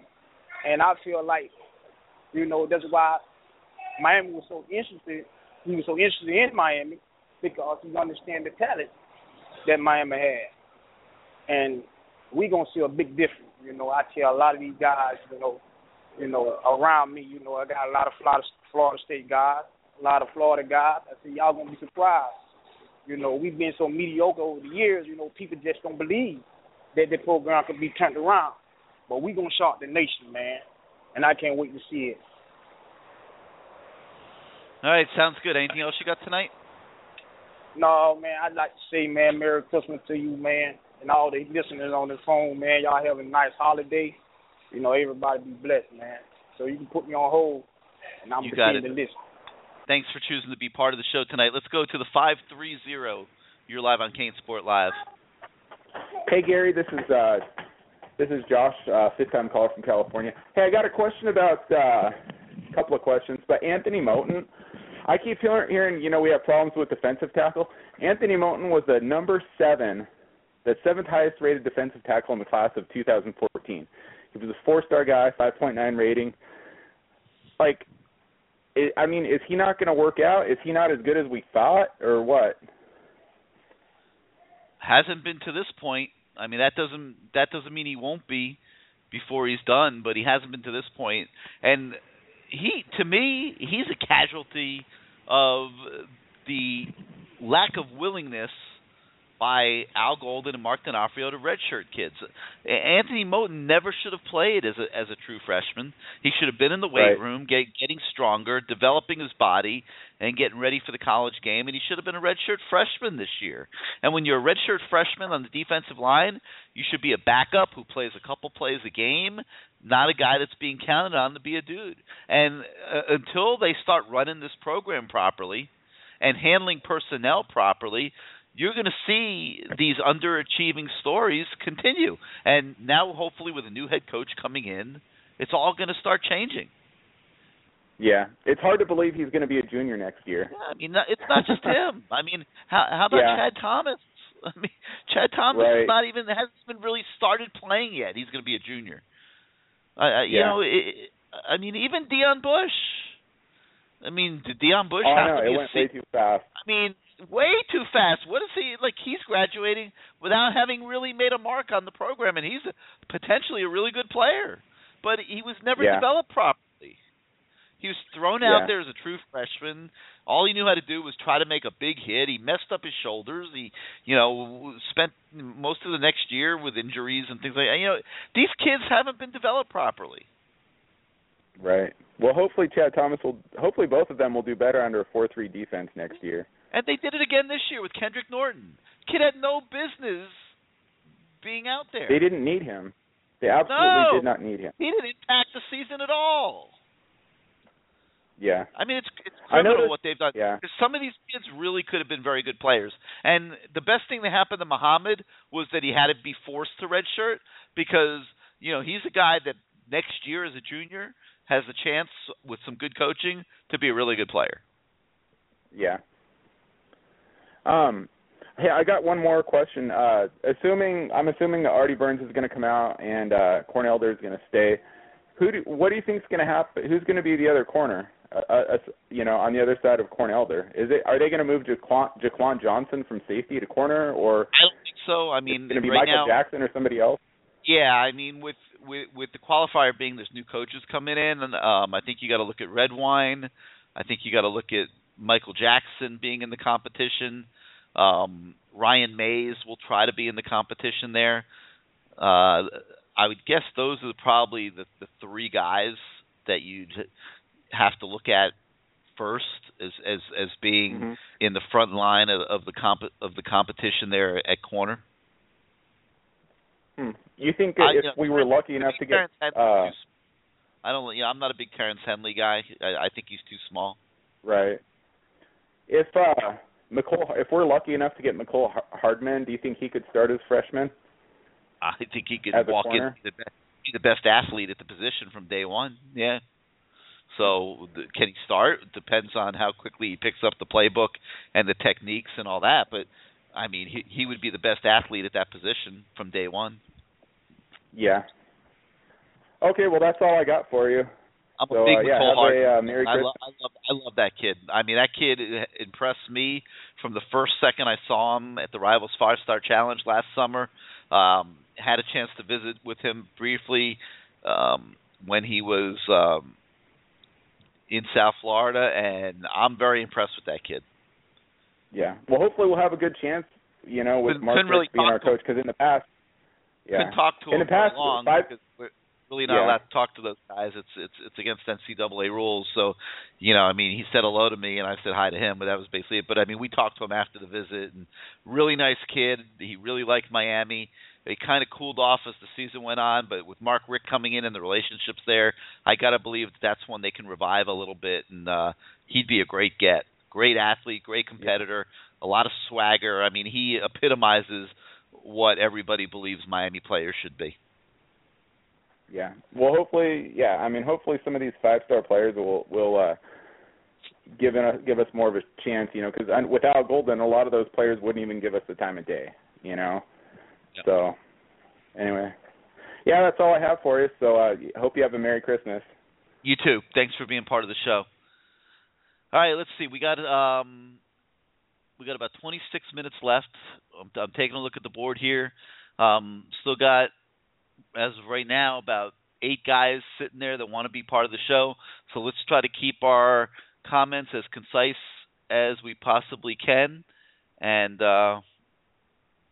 something weird just happened here, so give me 1 second. The board just went haywire. Go next to the 678. You're now live on CaneSport Live. Hey, Gary, what's going on? Doing good. Who's this? It's Kane's Junkie. What's up, Junkie? What's up? How you doing? Man, I'm good, man. Eating, drinking, being married. I had a question about, like, a lot of people saying that, Miami late to the game, but they're entertaining Miami. Like, it's one of those things, we late to the game due to coaching.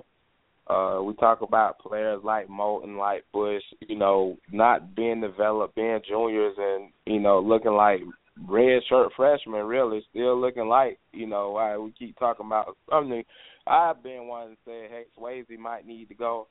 But then when you think about it, what you just said, what other callers are saying, if you put in juniors on the field who should be red shirt sophomores, but their bodies probably look like red shirt sophomores or look true sophomores, then you could say, hey, look, it's not really falling on Swayze. It might be falling on development. We did have a coaching change for a reason, not just wins and losses, because we are an 8-win team this year. So it's more to it than that. A lot of these players saying, hey, Miami late to the game, like they expected something different.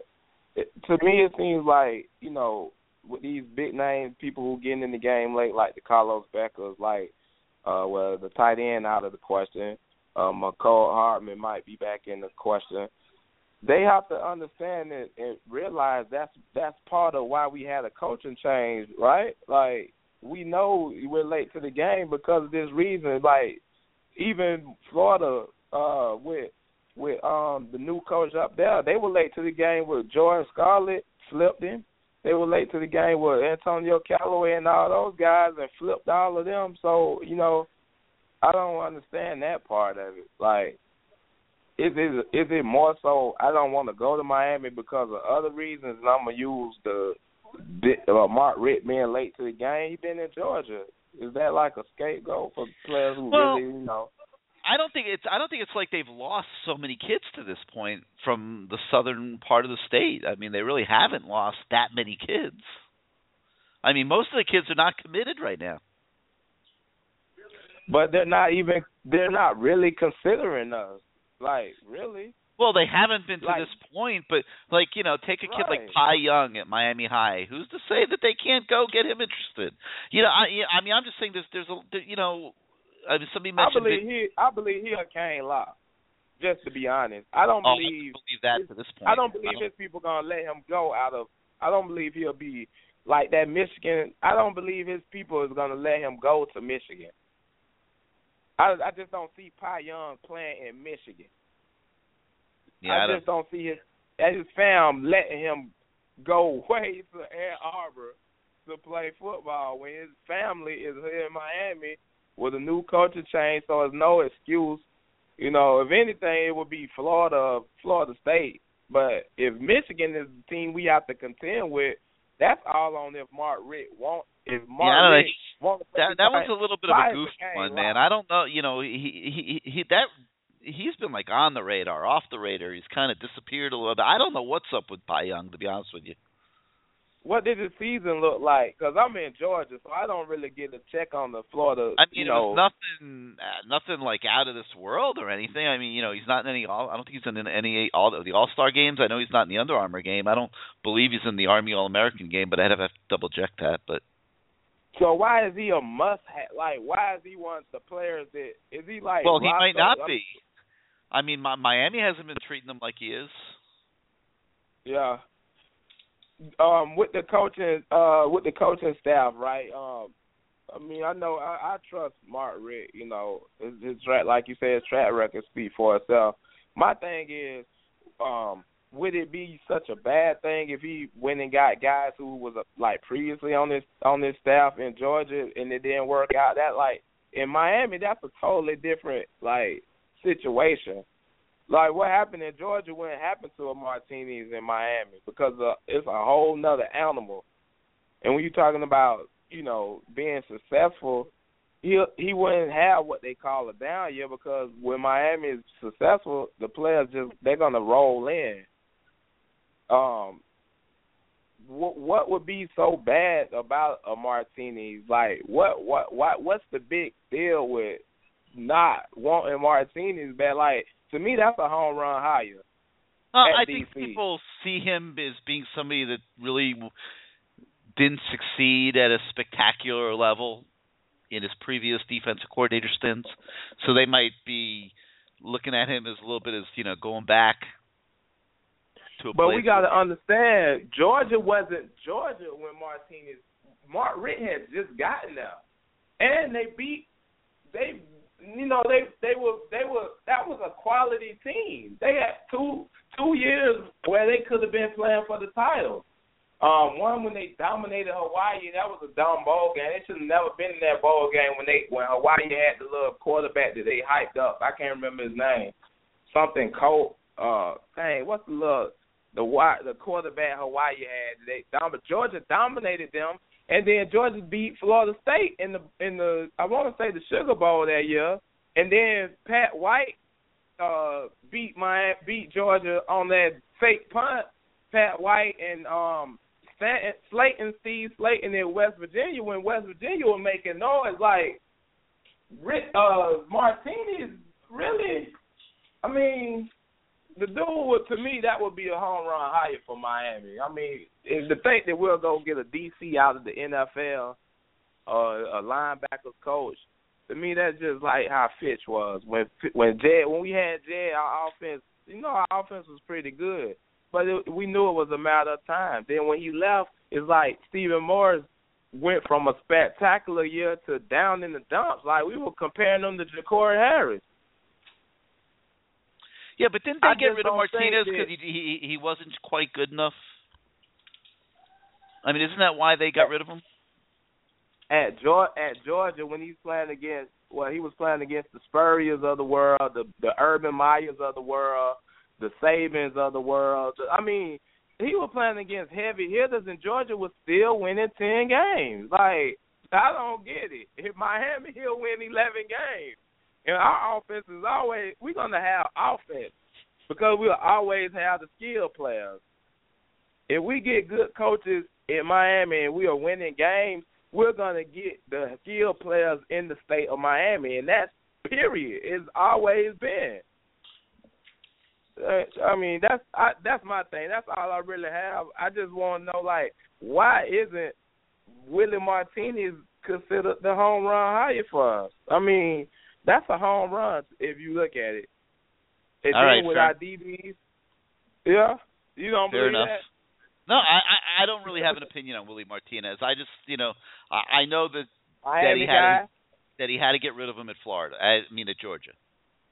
Yeah. Okay, I'm going to just listen to the show, man.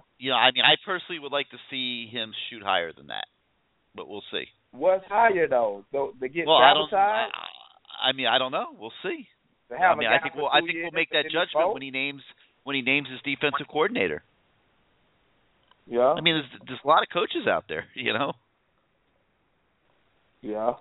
We don't know who he has in mind, so it's hard to judge until he names them. But then we'll judge.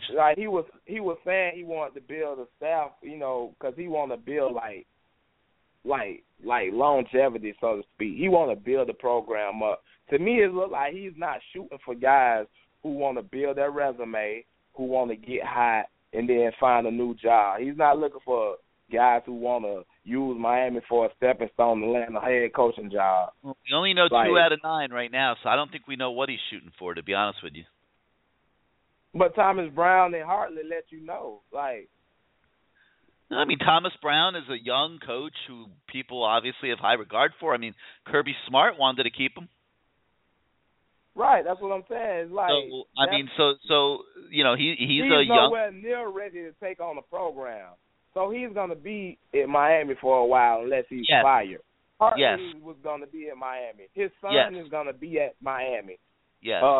That's what I'm talking about. That's what I'm feeling from him. Guys who's going to be here, to have stability, to build something and to have it to continue to run instead of we get a good guy from the NFL, from the Seahawks. He come, make Ja'Cory Harris look decent, make Stephen Morris look even better, and then as soon as he leaves, Stephen Morris back in the dumpster, and the program spiraling downhill. All right, we'll see. You're right. A lot of what you're saying is very true. So, but I just think we got to wait and see who he hires. Then we can discuss it ad nauseum. Yeah, I just think this is last hurrah. This is last go. 55. He got 10 years to make his name great, and he can do that now. This is tailor-made for him. I agree. I know. He may not realize that he might still be bitter about getting fired at Georgia, but I think this job's better for him. I doubt it. He'll move on type of guy. I know he's a spiritual guy, so he believes nothing. This job is better for him than Georgia. This might really be God might really be showing him the way like he believes. Man, this is can't miss. This is legacy. If he puts a good staff together, it should be can't miss. All right, let me let some other people get on here. You have a great Go ahead. Just keep me on hold. Yeah, I will. You have a great Christmas with your family, and give us a call next Wednesday night. All right, let's go to the 404. You're live on CaneSport Live. Oh, Gary, thank you very much. This is your boy, Uki08, man. What's good? What's up, Uki? What you got? Man, I just want to make a comment on the last caller. You know what I'm saying? He was talking about, I guess, some of the recruits not really seeming talk about Miami being late to the game and all that. But I'm going to just say this. You know what I'm saying? I think a lot of people got to understand Mike Rick ain't going to just make a whole bunch of recruits just jump at Miami. Miami's been relevant for the past 10, 12 years now. And, a lot of recruits will flip to Florida for what, you know what I'm saying? But you got to think about Florida's had recent success. Florida's been in the spotlight for the last 10, 7, 6, 8 years, whatever. So it's different. And it's the SEC all together. You know what I'm saying? They're the most powerful conference. They can get whatever they want right now. Miami's got to show and prove. And, you know what I'm saying, most people talk about a 10, 11-win season. It's all good, but it's got to be a 10, 11-win season that actually makes some noise with some quality wins. And then you will see recruits start taking Miami serious. You know what I'm saying? These kids don't remember what happened in 01 or before that. These kids know what's going on right now. And what's going on right now is Alabama, is Michigan State, is Ohio State. These are the top tier programs right now. Miami is nowhere in that echelon, man. We got to crawl our way back. And until we have a top 10, top 5 type season, you're going to continue to see these kids be on the borderline about Miami because, Mark Rick has a history of producing in top players, and he's done a great job at Georgia. But that's Georgia, and he was fired from Georgia. So now is a wait-and-see approach what he going to do at UM. And I think, that's what's going to get Miami over the hump, period. And, Gary, another thing I want to say before I hang up with you, I think a lot of people got to understand, you know what I'm saying, I was born in South Florida, but I grew up in Atlanta. But I think a lot of people have to understand that with a lot of these coaches, like you was mentioning, like a lot of these assistant coaches, man, they used to living in these small towns, these college-type towns. Miami is hell of expensive to live in, man. The cost of living in South Florida is through the roof. So, even though, you offering these guys a lot of money to come down there and play, it's still the money that if they can make that same amount of money or better living in Georgia and not spend that much money on a house or sending their kids to school, I mean, I think they're looking at it from a financial standpoint instead of not necessarily like a career standpoint, especially if a guy like Lilly, who's, who's been around the game for a while or been around Rick for a while, you know what I mean? I don't think they necessarily look... My guess is it's more lifestyle choice than financial. Yeah, that's what I'm saying. Like, it's more a lifestyle thing, and I think, like I was saying, like the cost of living in Athens, Georgia, compared to Miami, Florida, is no comparison, man. There's no comparison, you know. I mean, money aside, I mean, I've lived in the city my whole life. I mean, you tell me that you ask me if I want to go to Athens, Georgia, for a new job. I have zero interest. I feel you on that, Gary. But you know what I'm saying, like, I don't get accustomed to that. You know, but I mean, it works all ways, is what I'm saying. Like, I'm a city guy. I have no interest in going and living in Athens. Exactly. You've been in Miami or South Florida I don't say your whole life, but that's what you know. You know what I mean? But somebody, if I'm up in, you know what I'm saying, I'm up in my upper 40s, or you know what I'm saying, I'm in my 50s. You know what I'm saying? I ain't looking for that type of lifestyle, you know what I'm saying? And, you know, Miami has a reputation of being a kind of a rough city, you know what I'm saying? And you know, and then go back to your point about the diva-ish ways of some of the South Florida kids, you know what I'm saying? And dealing with some of these diva-ish high school South Florida coaches, you know what I'm saying? A lot of them guys probably don't want to deal with all that, you know what I'm saying? There's a lot of politics in Miami. Different than what it is compared to Georgia, where, you know what I'm saying, a lot of them guys is kind of loyal to home school, you know what I mean? It's the same thing in Texas, you know what I'm saying? We loyal, either you're going to Texas UT or you're going to Texas Tech or Texas A&M or maybe Oklahoma.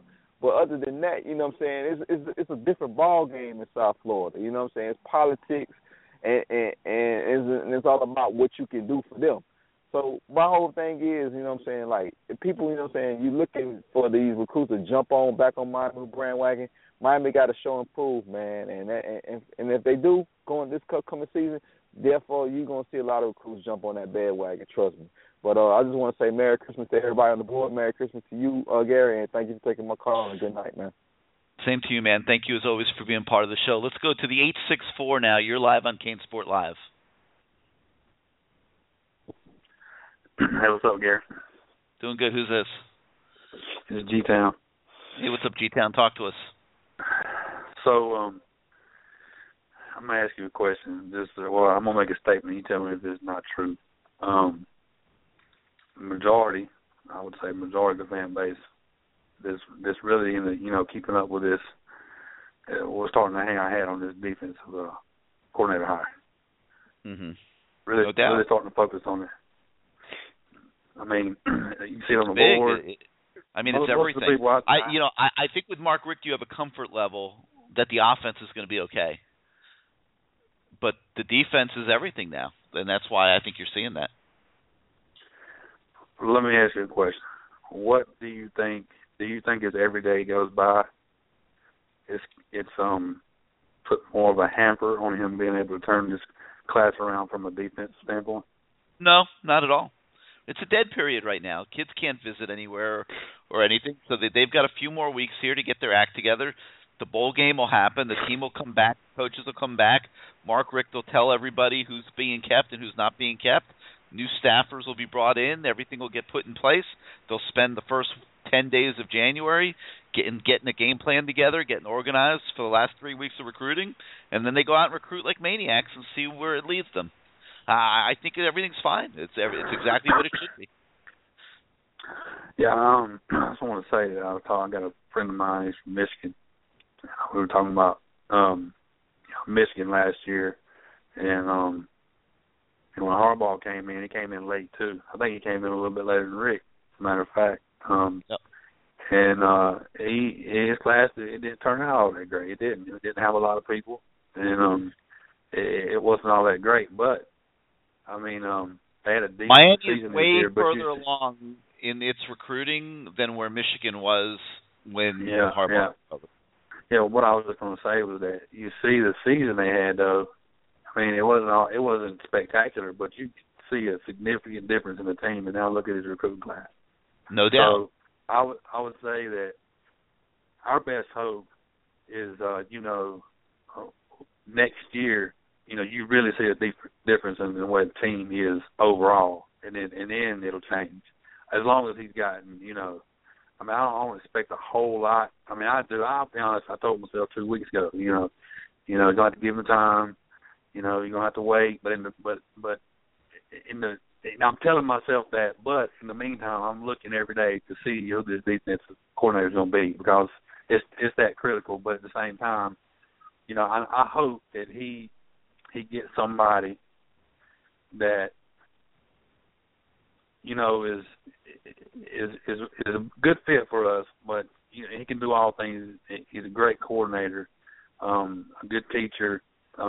It really don't matter where he comes from. It just needs to be somebody that's really good, you know, that can really scheme well and knows what he needs to do, and has a plan. You know, I know you keep saying it, that you think it's coming from the NFL because of the weight, but I don't know. No, that's not what I didn't say it's because of the weight. I said it's because, you know, we have heard that he might be looking in the NFL for defensive coaches. That's all. It's not. Are you saying?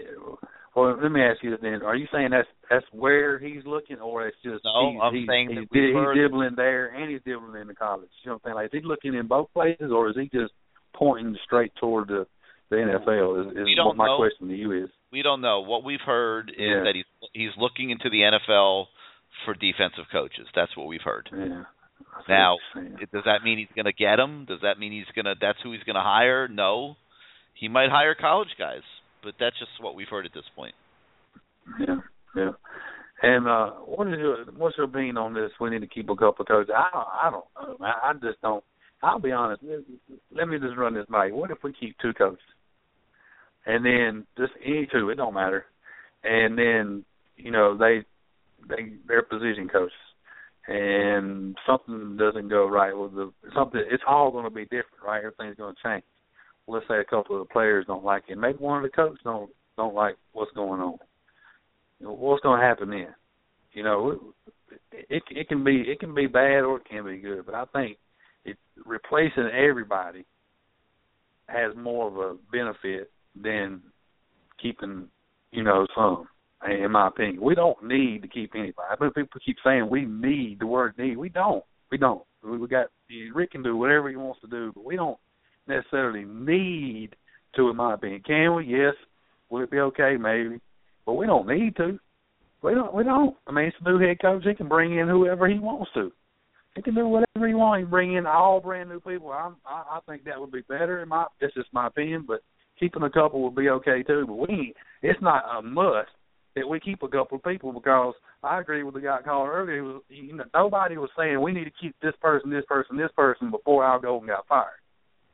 Nobody was saying that. So I just don't get the whole, we need to keep a couple of things. I mean, I know, like Ice, he might have an effect, but at the same time, I mean, this running back coach is coming down here. I mean, he's going to have his own pool too, Yep. I mean, I think Rick, with Rick being in charge of the offense, he's in charge of the QBs, going to be calling the plays. The offense should just explode. That's what I was saying. That's why everybody's so focused on defense, because there's a feeling that the offense is going to be okay. All right, you got anything else for us tonight? Yeah. I want to try to get a few more people on here before we go home. No, that's it. Merry Christmas to you. All right, man. Have a great Christmas. Give us a call again next Wednesday night. Let's go to the 678 now. You're live on CaneSport Live. Hey, Gary. How you doing, man? Doing good. Who's this? Hey, this is Zeke, man, from Atlanta, man. What's up, Zeke? What you got for us? Zeke, let me ask you a couple of questions, man. I kind of agree with the guy just got through saying. I mean, I don't think we really need to keep anybody. I think it's a good idea. I think a couple of guys on the team, on the coaching staff, deserves another shot, like Scott, and I also, I think Cooley and Beard probably. Let me ask you a couple of questions. And just, I got a couple of coaches here. You're talking about, Shannon, Barrow, and Martinez. How do you feel about them, Coach? Do you think, can you see Shannon getting another shot at, probably being a defensive coordinator, or Barrow, who's in the NFL, coming back and, maybe having a shot at a defensive coordinator? As far as Martinez, when you talk about, defensive coordinator, I'm not going to say I see him as a defensive coordinator, but I think he would probably be a good fit as a defensive back coach. What do you think about that? I mean, from the last that I've heard, none of those guys are really on the radar screen. Most of that's just fans speculating. Yeah. Okay. What do you think about Jim Leavitt from, they used to be at South Florida? I think that's his last name. I mean, it's a sexy name. People are obsessed with him, but there's no evidence that Mark Richt is looking there. I mean, it's just purely been people guessing right now, to this point. Okay. All right. Well, that's fair, man. I just wanted to, get your take, what you're hearing, and just kind of go from there, man. There's been nothing, absolutely nothing on these defensive coaches, in terms of coordinators or anything like that. It's pretty surprising. Okay. Yeah, it is. I mean, I'm a defensive guy myself, so kind of got me on the edge, kind of trying to figure out who's he gonna bring, and I think that's the number one importance right now. I think like everybody else is feeling that the offensive side is probably going to be okay. I think it's a defensive thing they need to work on. I still think there's a couple of positions still on the offense, and I'm a man for Art Kehoe as well. But I think even if he was to leave, I think they need to find a place for him, because he did a good job for the many years that he's been there. But I still think that can be a change as well. But you just have to see what happens. All righty, fair enough. You have a great Christmas. Hey, same to you, Gary. We'll talk to you. Give us a call next week. All right, let's go rapid fire, guys. We'll go over time here for a few minutes. Let's go to the 305. You're live on CaneSport Live. Hello? Yep, that's you. Hello? Yep, who's this? Hey, what's up, Gary? This is Cane Fever. What's up, Cane Fever? Talk to us. This is my first time actually getting on air, but I wanted to talk to you because I agree with a lot of the callers that said we don't need to keep no coach. I fully trust Mark Richt. I think it was a home run hire. And, I mean, like he said at his press conference, he said he's a better coach today than he was 15 years ago. I hate to say this, but trust the process. I mean, this guy, he hired Jeremy Pruitt. Yeah, that did not work out. But this is a guy who should have been in the national championship. I like the direction that we're going in as a program.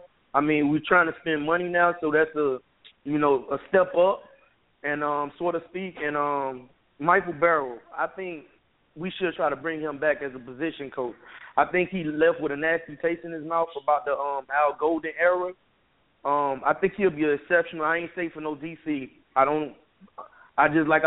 trust Mark with whatever he decides to do. But one other thing, Gary, I wanted to mention.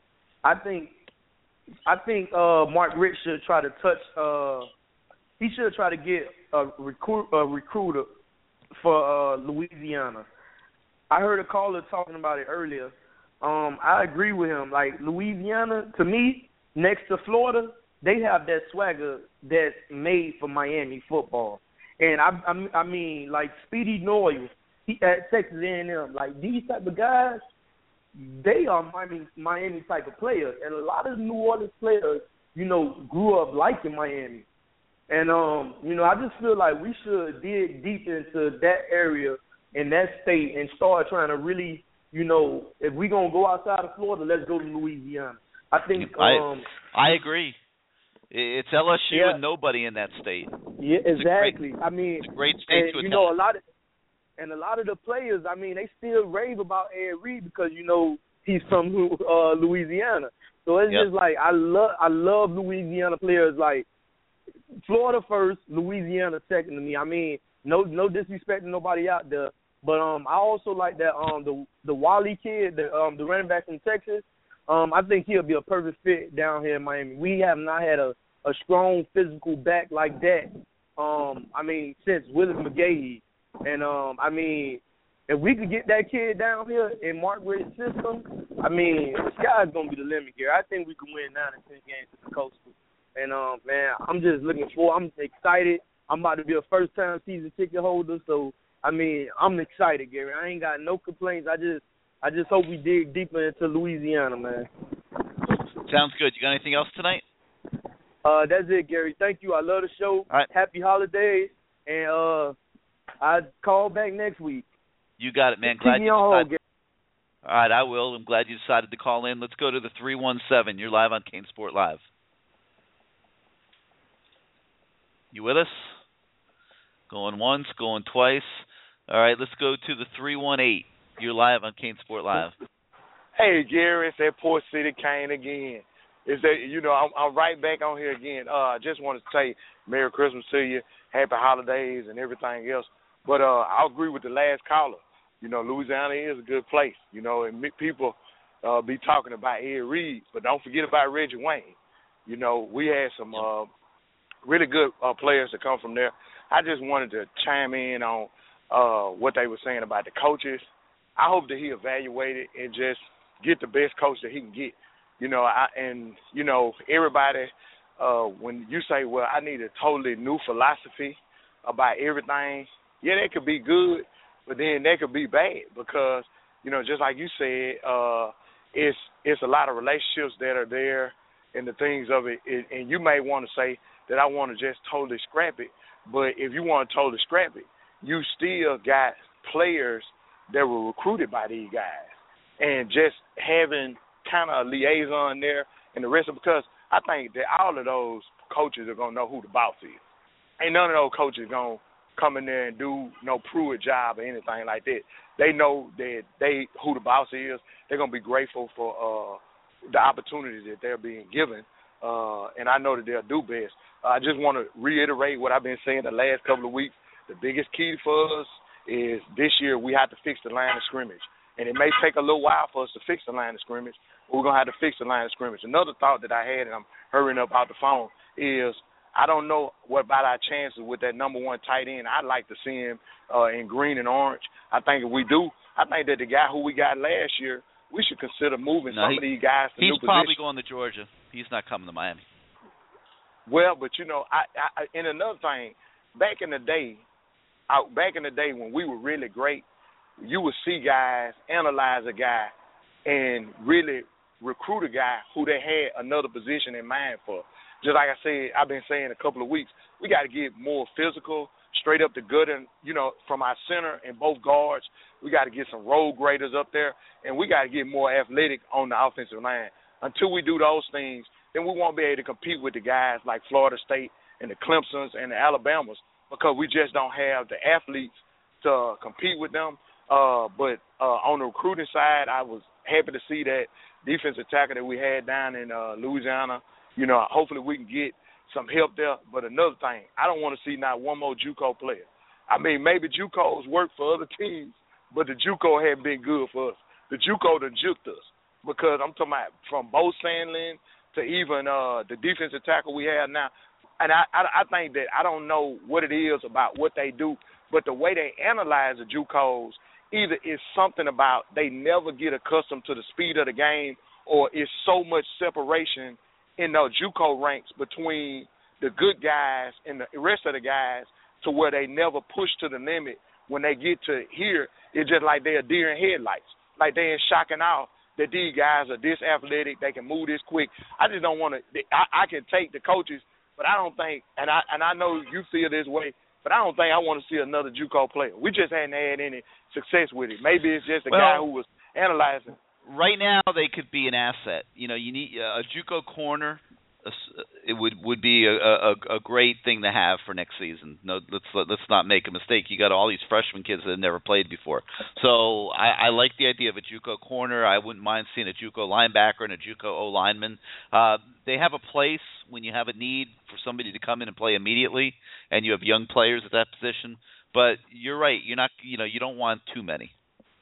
Yeah, but I'm talking about, but we hadn't had a whole lot of success with it. These guys, ain't none of these guys been world beaters. I mean, Cortez Kennedy, Bryant McKinney. I mean, there have been guys. I'm not talking about back in the day. I'm not talking about the West.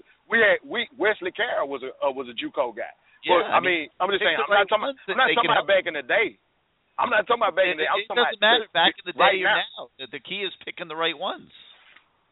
Yeah, and I think what really goes into it is whether or not this guy was some of the time you get a JUCO guy that really has an elite level of athleticism and skill, but his grades were lacking, so he needed to go take the JUCO route for that. But I'm talking about some of the time you get JUCO players who weren't very good in high school, and maybe they got coached up some, and they look better they look better than other JUCO guys, but when you put them in a D1, ACC, SEC, Pac-12 situation, they don't perform well. They just don't perform. They just serviceable at best. You know, they ain't going to never be no world beater. And then when you get in there, in some of these games, you can have some serviceable guys, but every now and then you need an upper echelon guy. And I know what you're saying. We've had it in the past, but in the Al Golden era, we didn't really see no whole lot of world beaters that came out of there. I mean, you got some scholarship in people's names who I won't mention that basically we got zero out of. You know, we got really nothing out of. But just like I say, and another point, I'm getting off the phone, I like the fact that Mark Richt was already recruiting this area, that we didn't get a coach that was transplanted from another section of the country. I think that was the biggest part of what hurt Al Golden on recruiting, that he brought all his guys in, but he didn't really have guys who had ties in this region, in that Louisiana, that Mississippi, Georgia, Florida, all those regions there, that these guys really were very unfamiliar with the coaches and the players and the rest of it. And those relationships take a whole long time to build in order for a coach to say, hey, look, and even the coach sometimes saying, well, you know, I don't feel real sure about this coach, even because I'm not real familiar with him.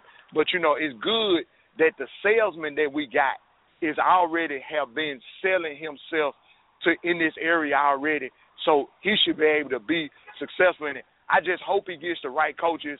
I hope we can fix the line of scrimmage. And if we fix the line of scrimmage, if he just does that one task, we are instantaneously a 10-win team. Period. Bar none. It should be that way. We'll see what happens. At least a 10-win season. But I want you to have happy holidays. 2 more guys. Listen, I got 2 more guys I want to try to get on tonight. Give us a call next Wednesday, okay? Okay, then. All right. You got it. All right, let's go to the 772. You're on CaneSport Live. You with us? All right, going once, twice, 3 times. All right, last call of the night, the 541. You're live on CaneSport Live. Hey, Gary, this is Eric from Oregon. How you doing? What's up, Eric? How you doing this evening? I'm good. First-time caller. I just want to say I appreciate you. Appreciate the show. Really gives me a connection to my team, being all the way out in the West Coast. But I just got a couple questions. What's going on with the practice facility, the indoor practice facility? And also, is it more talks about getting the stadium closer to the university? And you can just put me on a hold.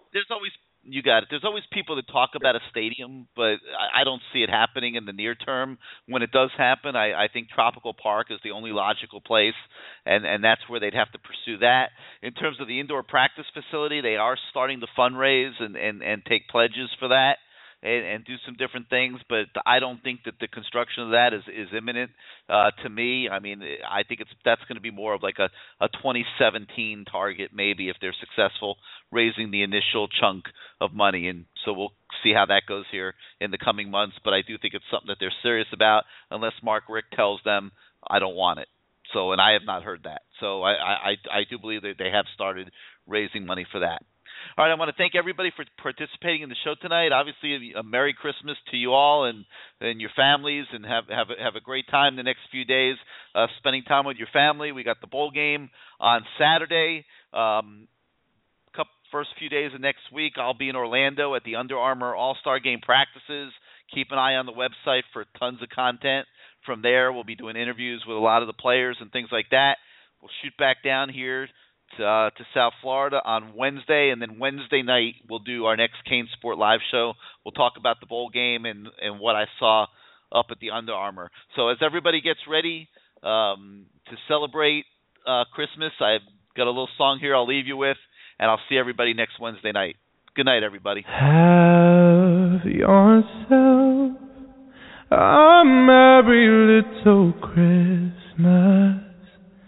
Let your heart be light. From now on, your troubles will be out of sight.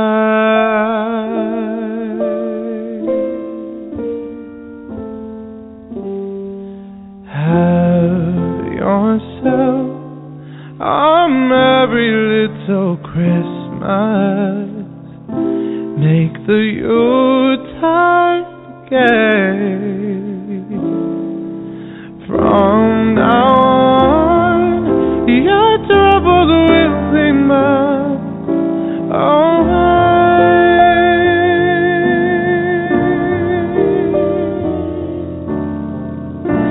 Here we are as in olden days, happy olden days, all beyond.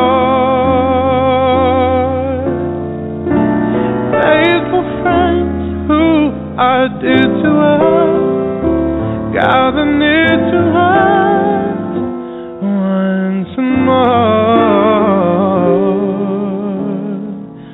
Through the years, we all will be together if the fates allow. Hang a shining star upon the highest tower. So have yourself a merry little Christmas.